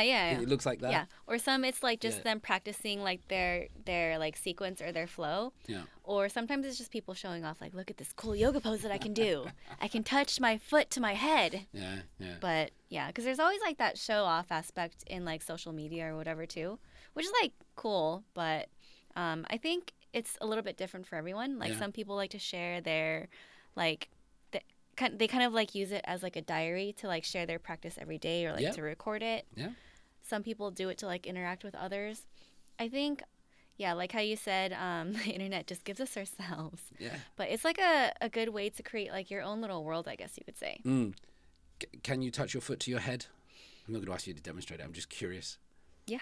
Yeah. Okay. Very I've done it a couple times. Yeah. Depending on which way, like back bending this way, no, but like another way, yeah. Okay. Oh yeah, some people do that, don't they? They reach like behind their head and they pull it onto them. Head, or like the foot right behind here. Yeah. What's the hardest pose? There's so many. Give me one, like, because I'm not sure what might be considered hard in yoga or like pole dancing. Either or both. Okay, so in yoga, definitely any of like those like handstands or like balancing poses, because it requires like a lot of strength. Okay. But like doing a straight handstand, like, it's okay. But then there's like all the variations where like you bend the legs and like you bend the back and stuff like that, and that is balance and core and just like a lot of other stuff too that I haven't figured out quite yet. That doesn't always look like yoga to me. I always imagine, because I mean those upside down, I see a lot of the young Uzbek lads that I know. They're always doing like handstand push-ups. Yeah. And that doesn't look like yoga to me. That looks like a Rocky montage or something. So actually, yoga, it originated like how it originated in India. It was actually for men only. It was kind of like a military training for men. So kind of like pole dancing originates from that too. There's like a style of something called like malakam, and it's like... Pole dancing originates from military male training. Yeah. Okay. So also pole dancing has origins in China, like related to like the circus pole, where they kind of like, they're more like acrobatics, like jumping from one pole to the other, doing like, like jumps and like spins and like flips and stuff like that. And then it actually, somehow, how it got started in the United States culture, or like in the Western culture, is that it started as like some sort of like traveling circus. Yeah, okay. And then somehow it ended up in gentlemen's clubs. And then I guess like in the early 90s, someone was like, oh, this would be a great way to do fitness. And I think that's like all of the like the Carmen Electra pole fitness videos. That's kind of when that started. Yeah. And that's kind of how it evolved until today. Oh, wow. Yeah. Never knew that. From ancient China and India to the circus to gentlemen's clubs and now to fitness. Yeah, because if you look at some of those like ancient like practices like malakam or like Chinese pole. What's malakam? Sorry, again? It's like a mix between yoga and pole dancing. Okay. But the poles they use are like wooden pillars. Okay. Yeah. Yeah. And it was like kind of like military training for men in India. So yeah, it's like yoga but pole dancing, but with a wooden pillar. Do they have multiple wooden pillars that they move between, or they just have one wooden pillar? I think there's like multiple ones. They can just have one or like multiple ones. Does it ever come, this is a weird question, does the issue of cultural appropriation ever come into this, which is a big thing in the States from my perspective? I don't know, I've not been there recently, but do you ever get in trouble for like, no, this is our ancient traditions, what are you doing to it? Or you understand why I'm asking this question. Does that ever come up, Jasmyn? Or no, just because I think the way that it's like evolved like to what it is now, it's like so like you can see its similarities. 'Cause, like when I first saw like this video, I was like, yeah, I did that. Yeah. But they're doing it just differently. So like you can definitely see the similarities, but like how it's evolved into today's society, I think it's quite far. But it's interesting because you see like how similar it is. Right. Have you been to India? No, I would like to go one day. That's on your bucket list. Yeah, and do like a whole, like go to an ashram and do like the whole yoga thing there. Yeah. But maybe after I do my PhD, that'll have to wait because it requires a lot of dedication and time. That's a very different face from when you talk about pole dancing. That's the PhD face.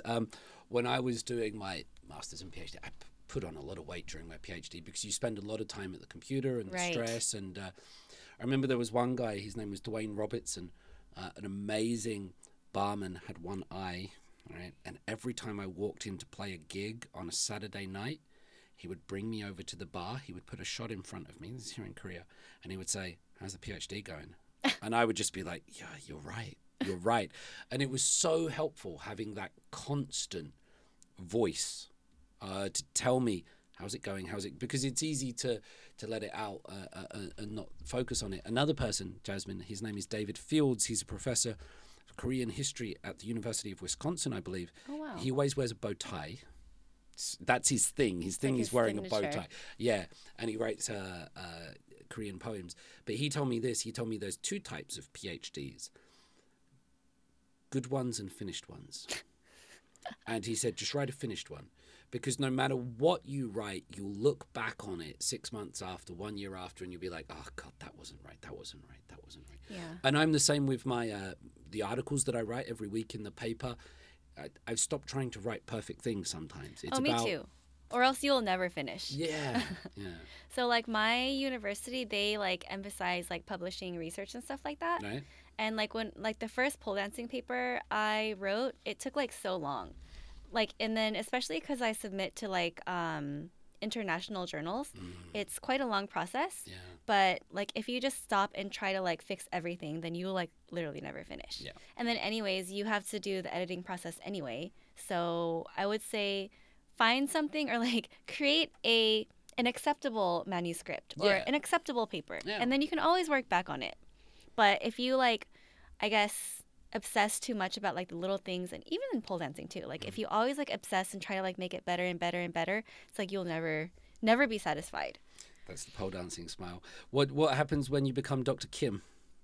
Good question. When you become Kim Baksa, do you go into academia? Do you? No, it's a hard question, I'm sure. But what happens when you get the PhD? I definitely want to pursue maybe like a different path in education as well. Yeah. I'm not sure if I will stay in Korea or maybe I'll do like my postdoc somewhere else. Yeah. But definitely want to stay and get in that field just because like I feel like it's gotten me to look at things a different way. To provide a lot of interesting opportunities. And I think it's a good, I guess, kind of like goal to have towards your future as well. I think it's really nice that your personal life and your hobbies and academia can match up. Right, I think right. that's really cool when that can happen. Yeah. And so like my undergraduate was completely different. Okay, My yeah. undergraduate was in communication. Yeah. And then I was like, well, this isn't something that I'm not really passionate about. But then when I started pole dancing, I never really thought I would like go into like graduate studies. Mm. But then when I did, I was like, well, I want to do something that I'm actually interested in. And I think that kind of like motivates me to like do other kinds of research as opposed to be like, oh, I hate going to my lab every day and I hate doing this stuff. Because when you actually enjoy something, it's like, I wouldn't say like you want to do it, but it definitely helps. Everything that you do in your own free time is, you're doing it of your own volition. You're not doing it because you have to. Right, right. When you can get to that stage, it's just fantastic that Yeah. you can be like And it's that. like you're paying for this and you're spending time on it. So why invest time and money into something that like you hate? You know what I mean? I completely agree. And when you can get there, it's because I find a lot of people, Jasmine, they sort of gaslight people out of academia. They say, it's too competitive and it's not worth it and don't get involved. But, if you enjoy it, if you're passionate about something, it's just, I don't work a day in my life. I never feel like because work is something that I sometimes tell my students this. What's the difference between like a job and a career? And a job is something you do for money that you wouldn't do otherwise. If you say, will you come and work for free? You say, no, if you pay me, I'll do it. There's the agreement. Right. Whereas a career or something is you just do it. Yeah. You just want to do it. Right. And if you can get that, you never work a day. You're always just hanging out, having fun, basically. I agree. It's like no better way to live life, right? And and we live in a society where that's hopefully possible, with a bit of courage. Perhaps sort of bringing this towards a bit of closure, Jasmyn, what would you say to people that might be struggling with issues with body image or physical, psychological well-being? Because this is what you do and you have all this experience. And how do you talk to people about that might be struggling with it? I would say find something that you enjoy, first of all, and maybe try to... And the reason I recommend like a physical activity is because like when you do a physical activity, you start like developing an appreciation for your body. But I kind of want to go off on like a tangent as well. Yeah, so like things with like social media and like all the social comparison and stuff like that. If you're doing these activities just because like you think it looks cool or because like, I don't know, you saw it on social media and it looks like fun, but you're not actually enjoying yourself, then it's probably not very helpful. So I would say maybe try to find something that you really enjoy. And then like definitely the social comparison thing, it's hard to say that in Korean society where that's like the backbone of the culture. But, just accept yourself for who you are and your body for what it can do. And I would say the most important thing is try to find something that you can like thoroughly enjoy for yourself, whether that's a sport or that's just like a hobby. And I feel like that will kind of create appreciation. Tell me about this appreciation for your body a little bit more, because my knees hurt when I stand up sometimes, Jasmyn, and like sometimes I don't feel appreciation. I feel appreciation for my body once I've done lots of exercise and I know I can run up a set of stairs if I need to and I can get places and I don't struggle. I have children. I need to make sure that I'm there for them. What's an appreciation for your body in your way of thinking? So, I mean, I definitely have my ups and downs too. Like there's some days where I feel like I got hit by a bus. But like knowing like, wow, I can do this. I can do something that I thought is only possible like in movies or something like that. Right. And then just having the ability to do it. Or like even walking upstairs. Or I guess like seeing progress as well. So I actually started going to the gym like recently after my injury, just because like when I did pole dancing, I felt like that was enough. Yep. But I feel like overuse of certain muscles and like not use of other ones, that kind of creates the perfect environment for injuries. And of course it's hard because sometimes like I'll teach pole dance classes and then I'll go to the gym afterwards and I don't feel very great that day. But like maybe a couple months later, I'm like, oh wow, I have like a lot more energy, or like things feel a lot more easier. Yeah. So I would say seeing like that progress is one thing that really kind of fosters that appreciation. And then from like an appearance aspect, definitely like the changes that you see. You're like, oh, like you start seeing yourself like in a more positive light. Like maybe your posture is a little bit better, or like your shape, or maybe you start noticing that your clothes feel a little bit better. I think it's a little bit different for everyone. But I would recommend like try to not to like obsess on that, because that's when I guess like the negative aspect of body image can come into play too. Like being too critical, like, oh, I have like a little bit too much fat there, or like just those like, I guess, little criticisms. Because, like, nobody's body is perfect. No. And then, like, with social media and stuff like that, like, there's always these, like, edited images. Right. Or, like, even certain poses. Like, you can do a certain pose, and it'll make your body look, like, so different. And it's the same day, same person. Yeah. So also just know that things, like, on social media, they're not real all the time. And especially in today's society, a lot of things are, like, edited. And then just, I guess, like, be aware of those things. And then just know that everyone's body is different based on, like, genetics and, like, their lifestyle and stuff like that. Like, when you see somebody and you're like, oh, their body's amazing, you probably don't know, like, all the sacrifices that they give up to maintain that. Right. And then you have to kind of think, like, is it really worth it?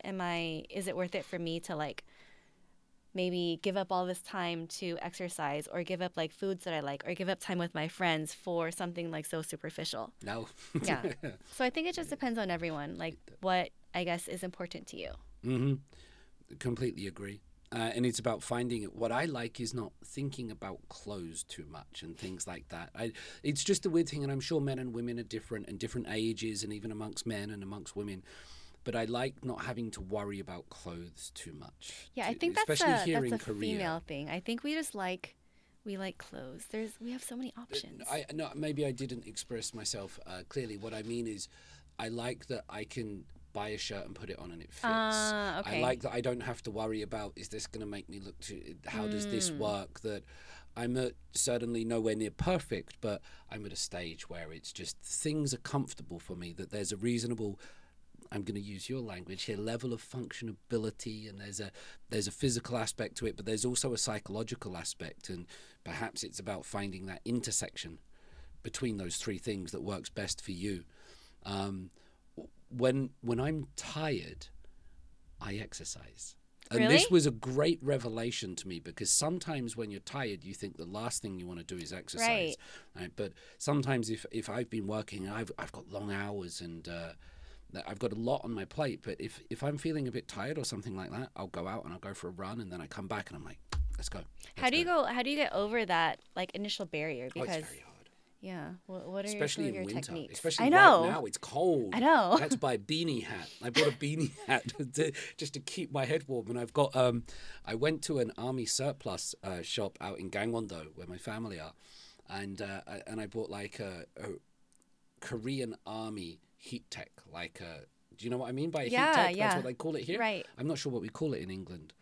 What would you call it? It's like they call it heat tech body armor. Thermal. Thermals reminds me of old men in long johns, but it's like a thermal top, right? Okay. But it's got the ROK Army, because I bought it from where they buy it, Okay. and I've got a hat, and I go out running. People look at me and go, "Wow, the Korean Army's changed." How do I get out? Yeah, especially those, like, mental barriers when you're like, oh, I could go for a run, but I could just stay at home and just not go out in this cold weather. Sometimes I call myself a bitch. I say, come on, because I know I do, and I could be working in a factory, or I could be doing many things, and it's like, come on, you've got a great opportunity, you've got lots of privilege, and you're going to sit here and whine. I think it's helpful that I don't use my phone too much, and so I'm never battling that. It's like, okay, there's the door. It's not easy though. It's not easy. Yeah. Not easy.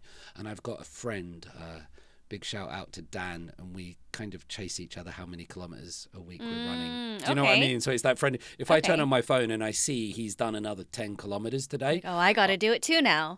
I've got to go and do 12. Got to beat him. Can't be behind. There's a very competitive nature that pushes me. Yeah, interestingly, like, I think in a lot of, like, sports contexts, there is kind of, like, that social aspect as well. Yeah. Like, of course, a lot of things you do alone, but, like, if you have, like, that social, like, stimulation almost, like, all right, I'm going to do it too. Yeah, no, absolutely. I think that's why the greatest people, they achieve so much. It's not because they're great, but they're being pushed by other people, and it raises the bar and it raises the level. And whenever I did music, I was always the worst person in the band, but that was great for me though, like, because it raises your game. Right. It's nice to be the dumbest person in the room and the worst person at running, because it gives you that standard to achieve. Honestly, like, one thing that I kind of, like, have a struggle with these days, or, like, I guess, like, for my entire life, is just, like, I'm the kind of person that will just, like, take care of something and do it on my own.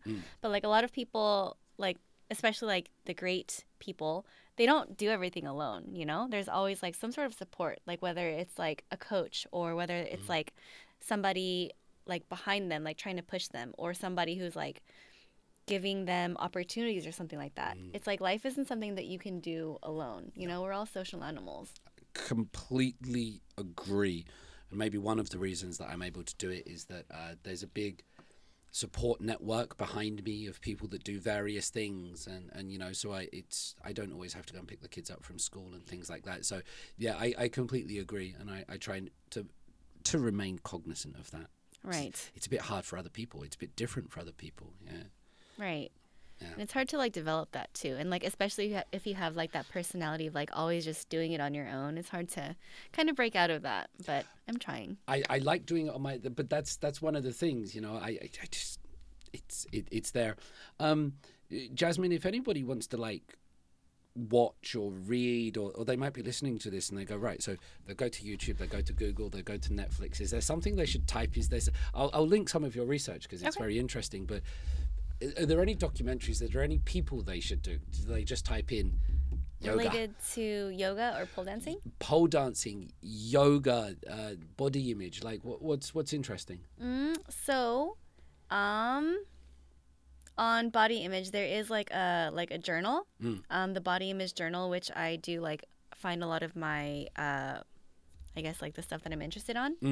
Instagram, just hashtag pole dance, and you can see so much stuff there. Yeah. Or even like YouTube, like a lot of like competitions maybe, or like, I wouldn't say there's like one like representative person, just because there's so much talent, you know?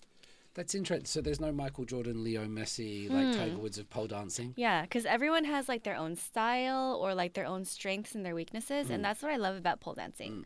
Like, whether you're good at flexibility or even if like you're a good dancer, everyone has like their own style that makes it like very unique. And I think that's kind of what makes like pole dancing, like, I guess a little bit more personal and like special.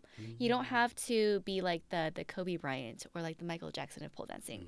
You can just, you know, change it to however fits like you. And then even like within my classes and stuff, like I'll teach like a technique or something, and you don't have to do it the exact same way that I do it. Just modify it and then make it work for you. And then even for yoga too, everyone's fitness level and like body is different. Right. And I think that's what pole dancing and yoga kind of like really helps you realize. Like my body might not be able to do that, but it can still do something similar or something else. And I think that really creates a lot of appreciation and positivity too. That's quite interesting how it's a journey of personal discovery and expression and things like that, and also the fitness. Thoughts on Michael Jackson? We still allowed to listen to Michael Jackson? Yes. King of pop. Yeah, I love Michael Jackson. Yeah, how can you not, right? I used to want to be Michael Jackson when I was young. There are videos of me like, really dancing to my... Yeah, are they on YouTube or anything? He was my idol growing up. I remember my parents like waking me up one night, like 3 a.m. Come downstairs, David. And it was to show me the premiere of Remember the Time music video. Oh, I think this was like they were doing the whole Egypt with Naomi Campbell and Shaquille O'Neal. They woke me up to watch that as a young kid. Yeah, I mean, you can't. Give us a Michael Jackson story, Jasmyn, to close this out. Oh, a Michael Jackson story. Or why is he so good? Or what is it? Because controversial figure. He is, but like just such a legend, you know, like maybe he did do some, I don't know, questionable things, but I mean, like, I would say anyone with like that kind of like power or like money and stuff, and even just like probably the mental stresses that he dealt with, you know, like at such a young age, maybe that was kind of like what led him to those actions. But I feel like I'm one of those people who really thinks like, although some people might look at this person or like a situation like that is subjectively wrong, there's always probably a story behind that, you know? So I'm always like the person to give the benefit of the doubt. But there's one thing you can't deny is like his talent and his passion and things like that. So and his dancing. Yeah. I mean, I was when I teach Hallyu and K-pop, and I'll put Temin or something like that, right? And I'll say to the students, like, do you see the Michael Jackson references here? And they're like, who's Michael Jackson? So just when you used Michael Jackson as a reference there, I was like, thank you, because his name or what he stood for seemed to disappeared a little bit. But I feel like when I was growing up, he was like the pop star of this time. Yeah. It was like the Taemin of my generation. Amazing. Favorite song? Billie Jean. Yeah. Or Man in the Mirror. Man in the Mirror is a good one. I really like Man in the Mirror. I like Man in the Mirror. There's just so many though. Like, how can you choose just one, you know? You can't.